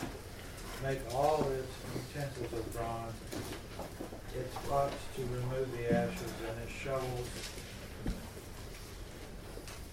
sprinkling bowls, meat forks, and fire pans. Make a grating for it, a bronze network, and make a bronze ring at each of the 4 corners of the network.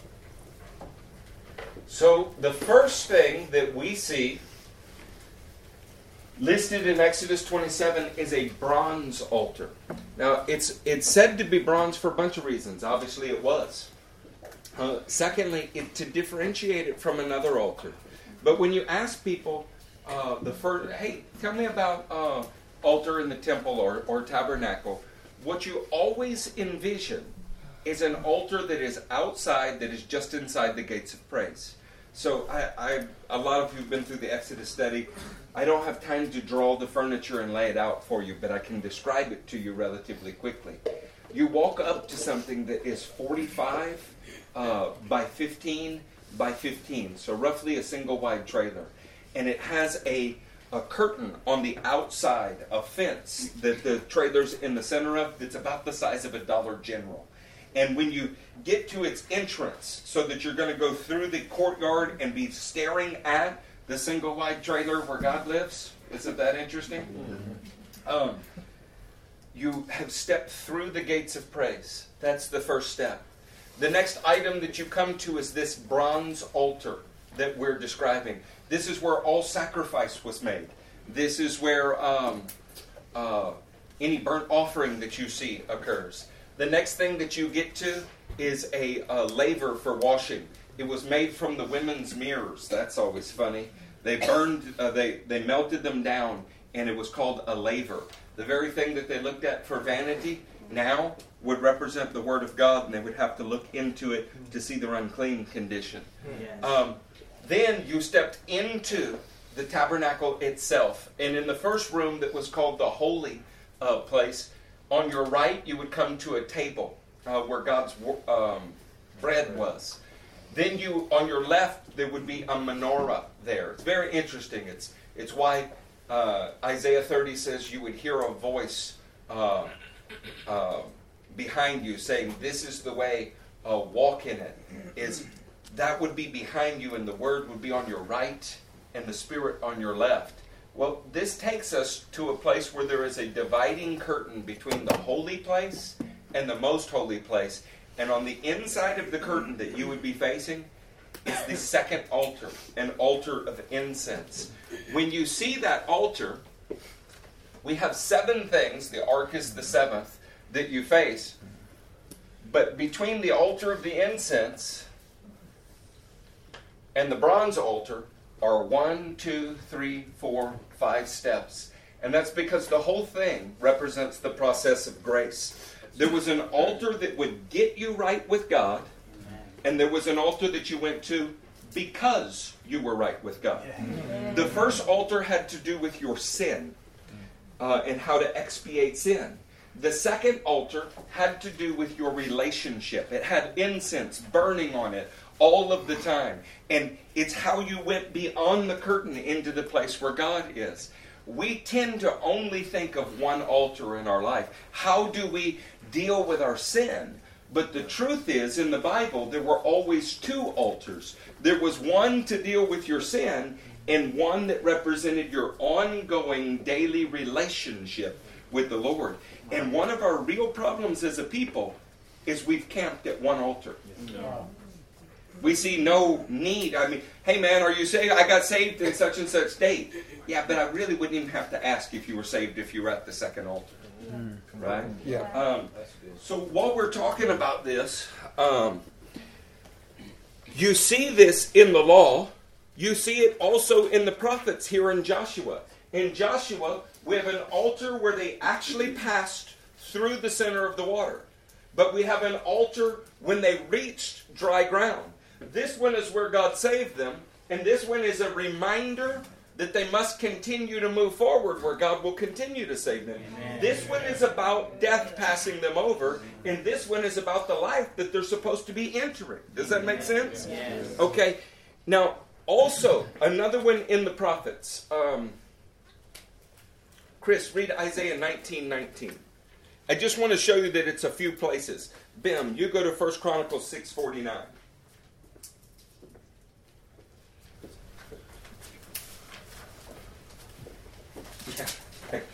Matthew, I read from left to right. The Hebrew people go from right to left. Altar 2. Yeah. It's on the Jericho side. I altered my altar. Sorry. Isaiah 19:19. In that day there will be an altar to the Lord in the heart of Egypt, and a monument to the Lord at its borders. See, in your heart something happens. But because something happened in your heart that sets you free from sin, at your very borders of your land, there ought to be another monument.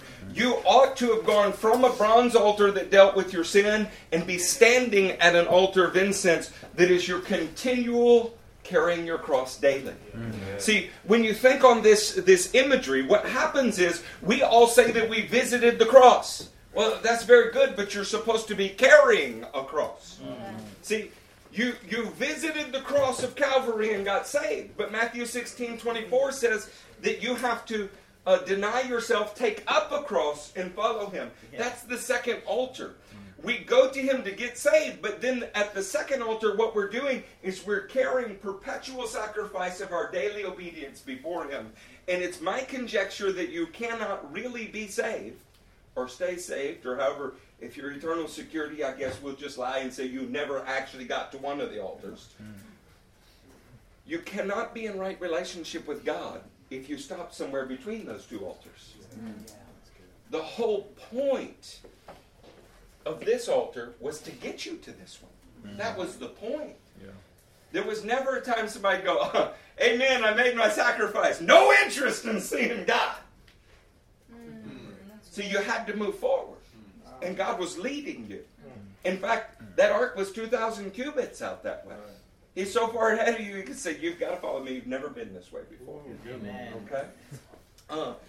So, 1 Chronicles 6:49. 1 Chronicles 6:49.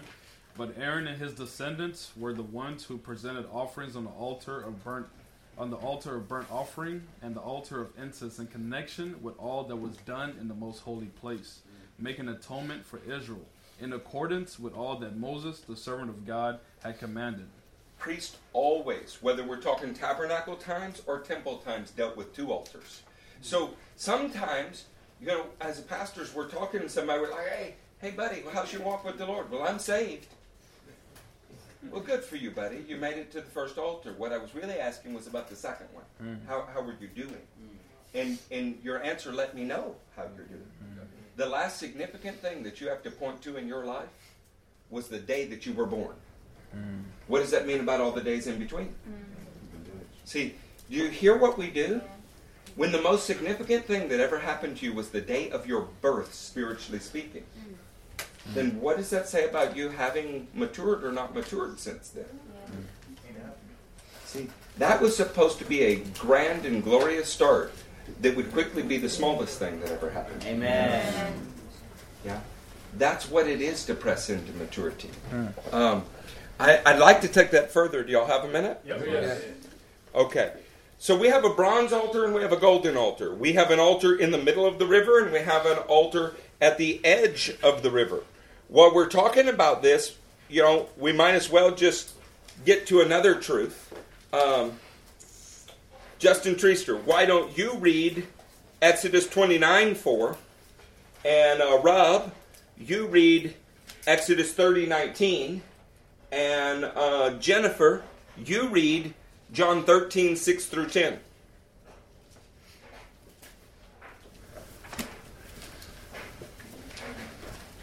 I'm showing you two altar. Let me say it this way. There's too many numbers involved in this speech. I'm going to show you 4 different ways in which your salvation is a more than 2-step process. 4 different ways in which something gets you right with God, and then you have to stay right with God because you love Him, and that's the point. In other words, there is no argument between faith and deeds. Deeds are the result of a man who has actual faith. But I'm going to show it to you in ways that I doubt many of you have seen it. Did you know about the 2 altars? Okay. I mean, you may have known about these 2, but not thought of them that way. How about these 2? No. Okay. It's clearly there. It's in the Hebraic writings too. Okay, so who had the passage? Treaster. Exodus 29:4. Then bring Aaron and his sons to the entrance to the tent of meeting and wash them with water. They washed the priest on the day of their ordination, their whole body, before they put their garments on. Now they're priests. Moses lays his hands on them, their sacrifices for them. Everything's done to them. They don't do anything themselves. It's a lot like salvation at the first altar. You're not the one who's dying. Somebody else died for you. It's a substitution. They get a bath there, a baptism, a whole body baptism. Now let's take our next passage. Ralph? Exodus 30:19. Aaron and his sons are to wash their hands and feet with water from it. Before they could go and minister at the altar of incense, even though they had been ordained as priests, had a whole body bath, now when they're progressing towards Him, they have to wash their hands and feet before they get to the altar of incense. I want to show you why. John 13:6-10. He came to Simon Peter, who said to him, Lord, are you going to wash my feet? Jesus replied, You do not realize now what I am doing, but later you will understand. No, said Peter, you shall never wash my feet. Jesus answered, Unless I wash you, you have no part with me. Then, Lord, Simon Peter replied, Not just my feet, but my hands and my head as well.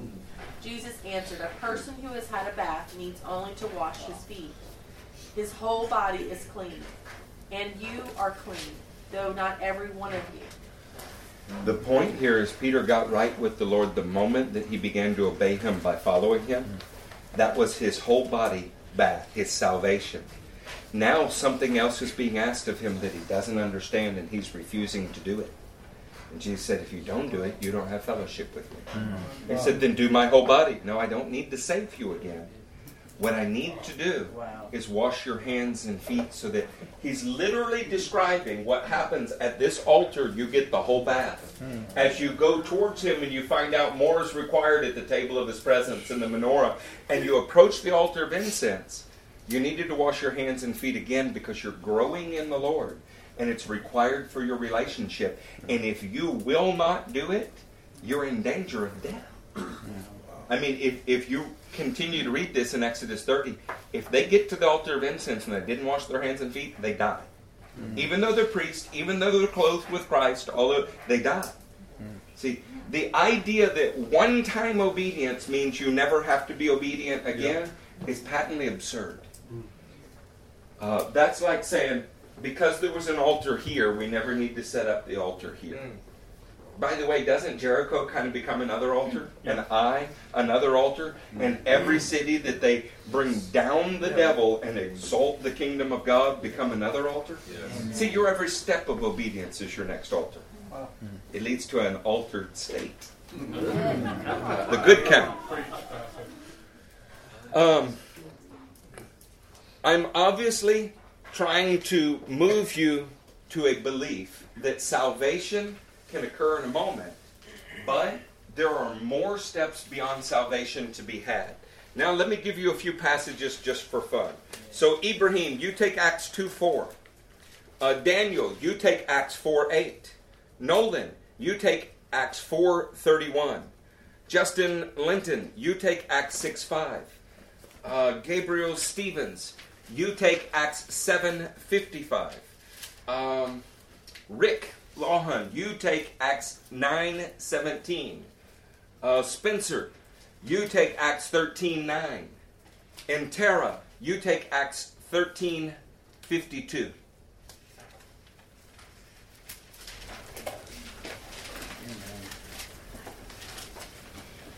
By the way, in your notes, this is about the cross and then the baptism in the Holy Spirit. And it features Peter, Stephen, and Paul. You'll hear those three figures in these scriptures. So whoever's got Acts 2:4, we're waiting. Acts 2:4. All of them were filled with the Holy Spirit and began to speak in other tongues as the Spirit enabled them. In Acts 2:4, they're filled with the Holy Ghost. So in Acts 4:8, what happens? Then Peter, filled with the Holy Spirit, said to them, rulers and elders of the people. Peter was one of those filled in Acts 2:4. Why does he need to be filled in Acts 4:8? Because you're always progressing from the bronze altar towards the altar of incense. Crossing the river was only part of the issue. The next was setting up an altar on the other side of every obstacle. Okay? And that is an important aspect of your faith, or you view it as a one and done kind of thing. A USDA stamp as a Christian. But the reality is the same man that was filled in Acts 2 was filled in Acts 4. Okay, our next one. Acts 4:31. After they prayed, the place where they were meeting was shaken, and they were all filled with the Holy Spirit and spoke the word of God boldly. Do you know who is standing in that group? Peter. This is the third time in 2 chapters Peter is filled with the Holy Ghost. Amen. So when I ask you, hey, are you filled with the Holy Ghost? And you say, yeah. You know, when I was 13 at a camp somewhere in the woods, yeah, that happened. That's not really an answer to the question, is it? Not asking you if you ever at any time had an experience with the Holy Spirit. I'm asking you if you are having an ongoing experience now. Yes. Amen. See, we have a way of pointing to the crossing spot. Keep in mind, the rocks for this altar came from this spot. The rocks for this altar also came from that spot. Everything that you do in your life will always be the outgrowth of salvation. You're going back to that one who saved you and building something new for him further away from the spot he saved you. That's how that works. We're not talking about steps in addition to salvation. We're talking about steps as the result of salvation. Okay? Let's take our next one. We're moving from Peter to Stephen. Acts 6:5. This proposal pleased the whole group. They chose Stephen, a man full of faith and the Holy Spirit. He's full of faith and full of Holy Spirit. All right, then what happens in 7:55? But Stephen, full of the Holy Spirit, looked up to heaven and saw the glory of God and Jesus standing at the right hand of God. Would somebody please explain to poor Luke, who's writing Acts, that when Stephen got filled, when he got saved, he got all the Holy Spirit he would ever need? Why does poor Luke keep saying he's full of the Holy Ghost? Why does poor Luke keep writing about Peter and then filled with the Holy Ghost? He doesn't understand. Let's send him back to doctrine school. Or maybe your theological assumption's wrong. Yeah. Maybe you've limited things to a singular altar when there was always at least two.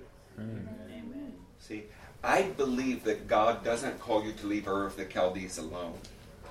After you've left Ur of the Chaldees, he'll tell you the next place to go, and the next place to go, and the next place to go. And you'll need an altar at every place. Do you know why? Something in you has to die to do what he tells you to do. Yes. That's why you're carrying your cross with you.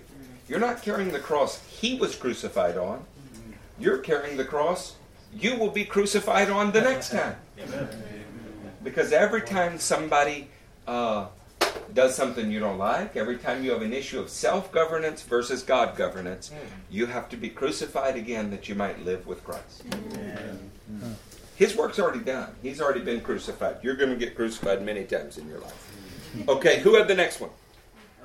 Acts 9:17. So Ananias departed and entered the house, and after laying his hands on him, said, Brother Saul, the Lord Jesus, who appeared to you on the road by which you were coming, has sent me so that you may regain your sight and be filled with the Holy Spirit. So Paul obeys the living Christ, who's appeared to him glorified. He has gone to the house on Straight Street. He's waited for Annas to show up. And he's called a brother. I would say he's saved at this point. But he has to get healed. and filled with the Holy Ghost. If it said that he laid his hands on him and he was filled with the Spirit, is it safe to assume he was filled with the Spirit? Yes. How about in Acts 13:9? But Saul, who was also called Paul, filled with the Holy Spirit, looked intently at him and said, "You son of the devil." You mean he had to be filled with the Spirit there? How about 13:52? And the disciples were filled with joy and with the Holy Spirit.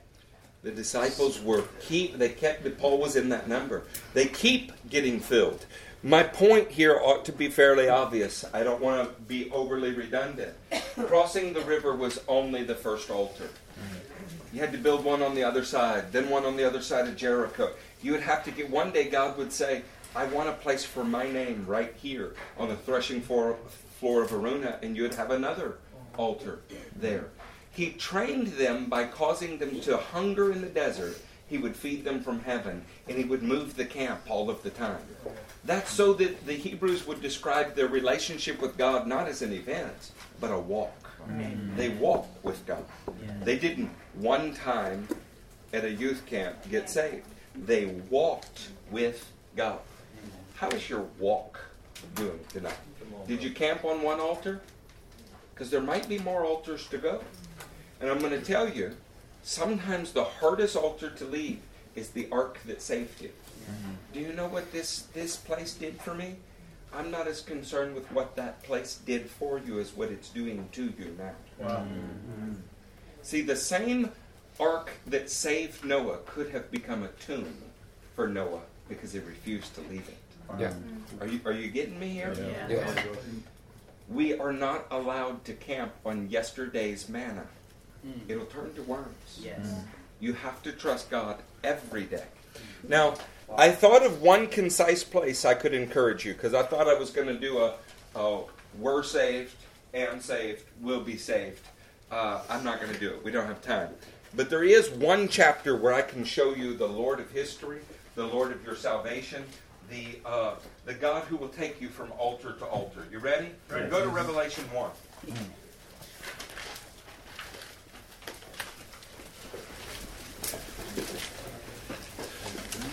So everybody in the room should be at Revelation 1:4. Find your way there. It'll bless you, I promise. There. Yeah.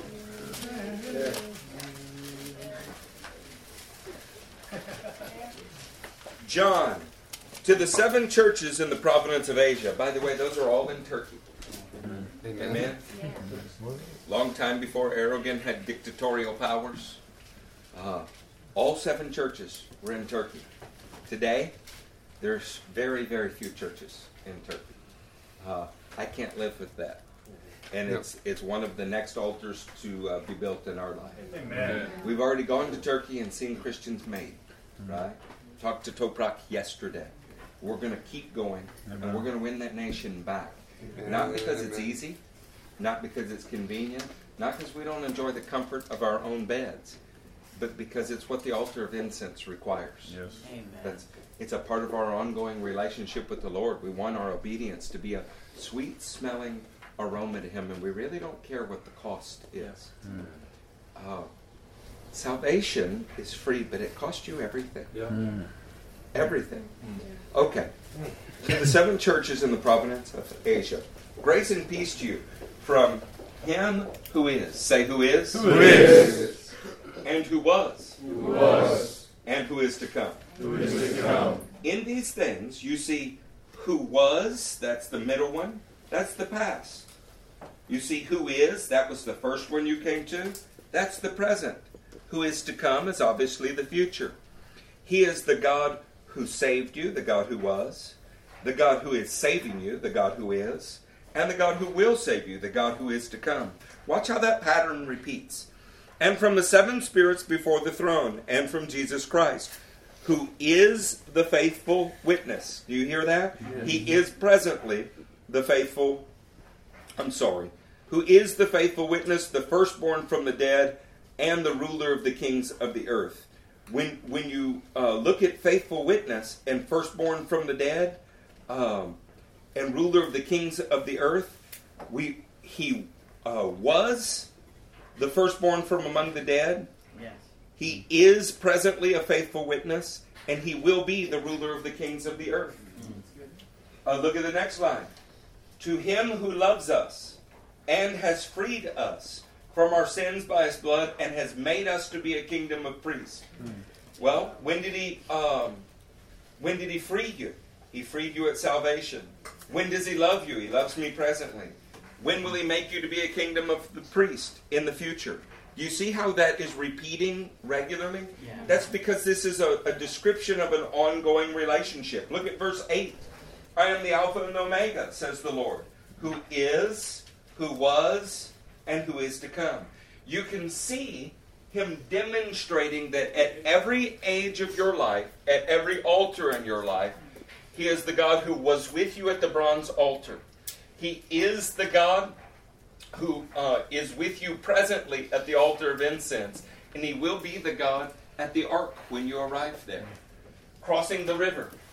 He was the God who caused you to pass through the middle. He is the God who brought you to the other side. And he will be the God that is there when you face Jericho. Amen. It is about a relationship that is past, present, and future. Always. That's the point. This never stops. There's never a stagnant period ever. It was meant to encourage you in every way that you can be encouraged to one thing. Don't stop. Yes. Keep going. Amen. Okay? Now, it turns out that as men, we were meant to carry something on our shoulders. Okay? And the ark could only be carried on shoulders. When you carried it by oxen, people died. Yeah. They carried the ark of the presence of God into the river on their shoulders. When they got out of the river, they went back and carried a testimony stone out of the river. Do you remember where they carried it? It's verse 5 and verse 20. Okay? On their shoulders. That's where they carried it. We're going to close with a scripture string on shoulders that I think will bless you. Hey, before I give you the string, can I give you one more kind of sode, if you will? Yes. There is an altar in the heavens where death actually passed us by and his blood was placed. But we're building an altar on the earth for him. 2 altars. The 12 apostles formed an altar in Israel through their work, but the 12 tribes will come in and form it in the land when all Israel is saved. Salvation is a monument at the beginning of your life, but your empowered warfare that you're going through now is the monument that you finish your life with. These 2 altars show up everywhere.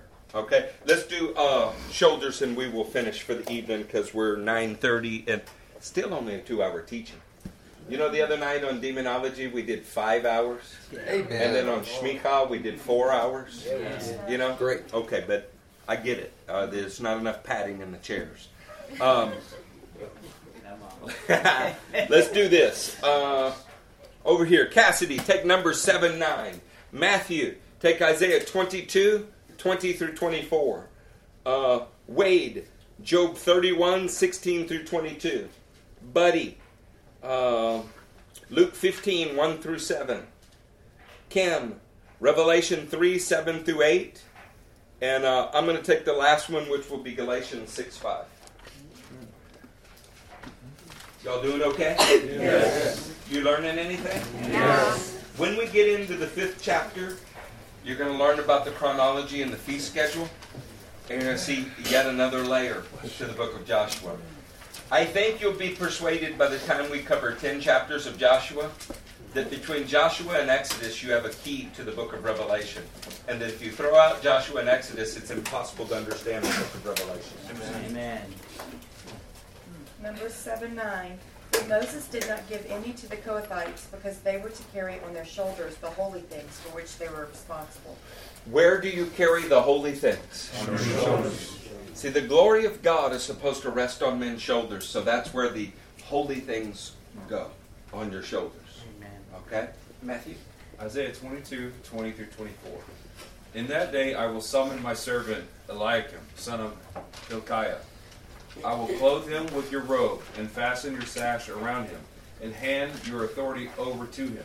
He will be a father to those who live in Jerusalem and to the house of Judah. I will place on his shoulder the key to the house of David. What he opens, no one can shut, and what he shuts, no one can open. Because the faithful servant carries the holy things on his shoulders. Because the faithful servant carries the presence of God on his shoulders. Like David's favor with God, the faithful person carries a key to the presence of God on his shoulders. You have the ability to enter into God's presence at any time. You have the ability to close or open the kingdom of God to people. It's resting on your shoulders. Let's keep going. Job 31, verses 16 through 22. If I have denied the desires of the poor, or let the eyes of the widow grow weary, if I have kept my bread to myself, not sharing it with the fatherless, but from my youth I reared him as would a father, and from my birth I guided the widow.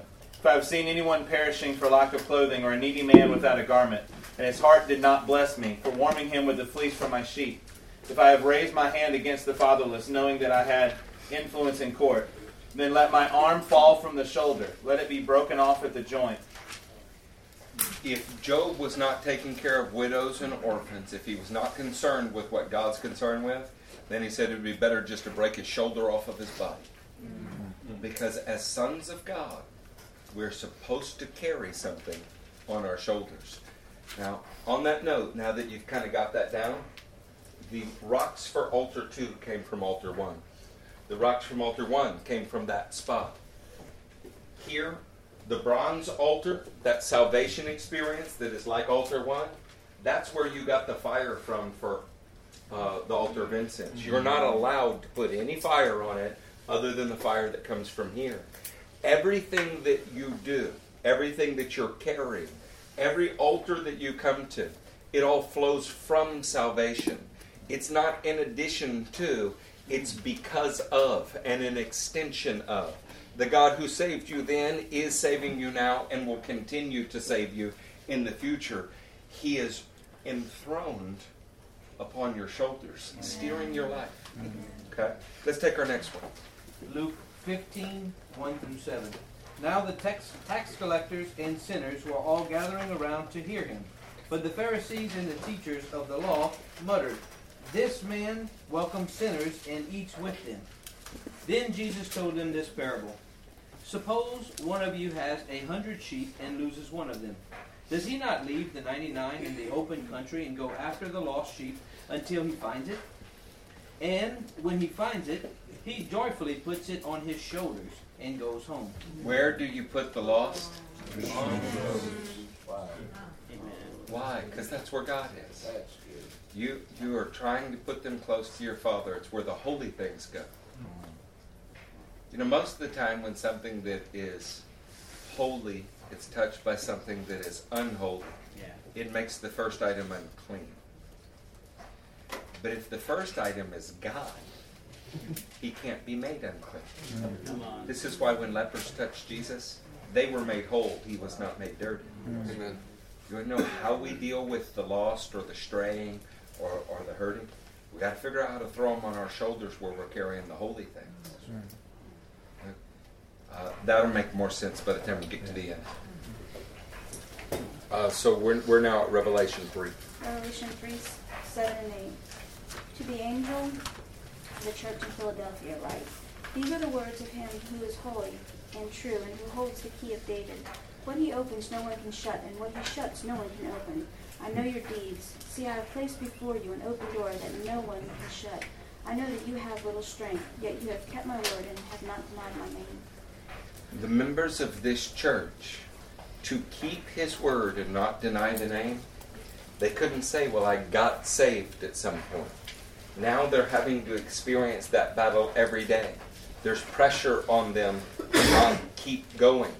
And they're reminded that they have a holy thing, the key of David, on their shoulders. Amen. They have the ability to open the kingdom as they go, or to shut the kingdom to all who are following them forever. What an awesome responsibility we have. I know it's difficult sometimes when we point at errors that are being made in places, and depending on the severity of the error, the severity of our speech increases. I have no problem with a brother who sincerely misunderstands the word. These clowns that are selling the word, though, I have a big problem with it, and I'm not going to be nice about it. 6 people named in 1st and 2nd Timothy by name that were distorting the truth of the word. Paul wrote their names in the scripture forever. John wrote Diotrephes in 3rd John. Wrote down his name forever, right? That's incredible. We need to make sure that we're carrying the holy things and opening the way for those that follow us, because when we refuse to go, everybody behind us, it's closed to. You're supposed, you know the old saying, I don't care about my place as long as I'll be a doorkeeper in the house of God? That's an asinine statement. That is beyond stupid for 2 reasons. If you understood what a doorkeeper was in the house of God and that he has the ability to let you in or shut you, you would understand you're taking the highest position. The second one is the weak-willed hurt that said something like that is far from the kingdom of God. You said it because you thought it was a low position. You didn't care to work hard and make sure God was proud of you. The truth is, in your ignorance, you claimed a position that is reserved only for the very greatest in the kingdom of God.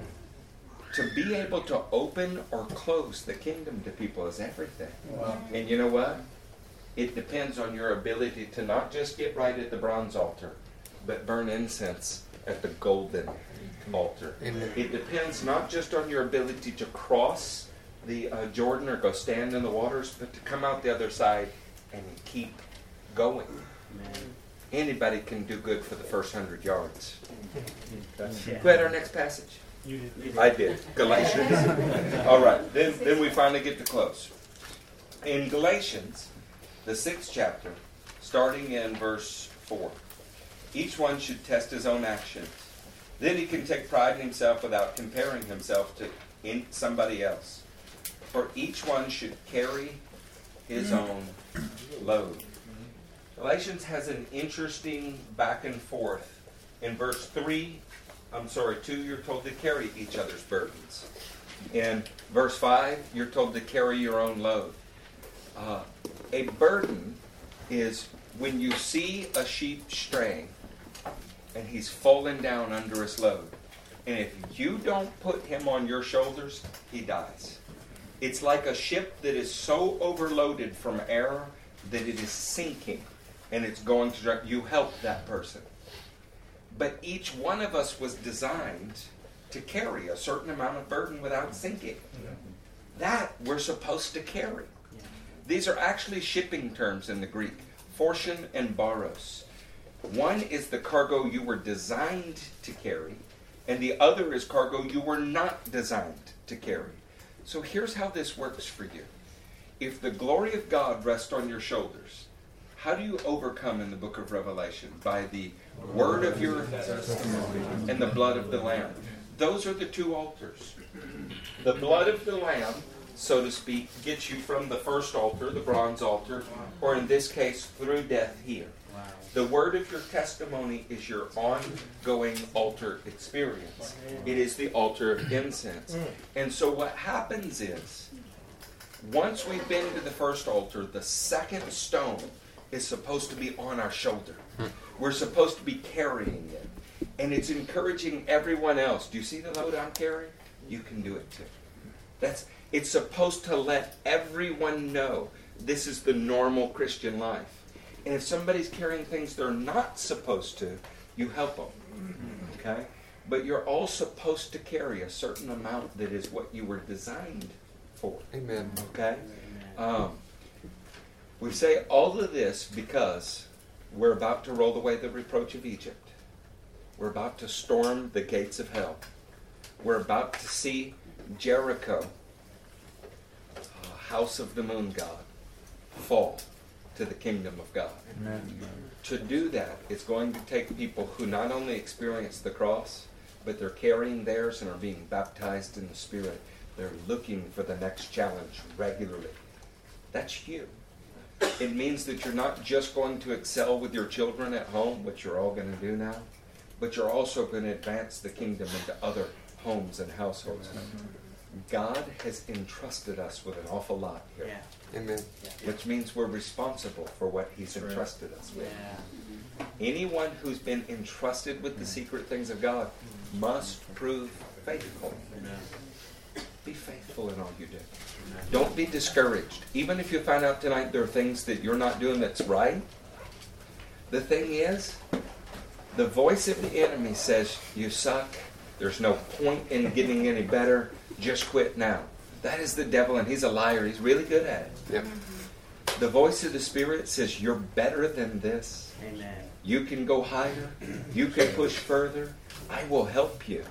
I'm hoping that those of you who have had real bronze altar experiences recognize that the golden altar is within grasp if you'll just try, and they'll help you. That it's not enough to say the waters passed me by. You have to pass the waters by. I mean, I want to not just leave Egypt. I want all of Egypt to leave me. Amen. Okay? Amen. We can do this, and we can do it together. Amen? Amen. Let's stand to our feet. Hallelujah. Praise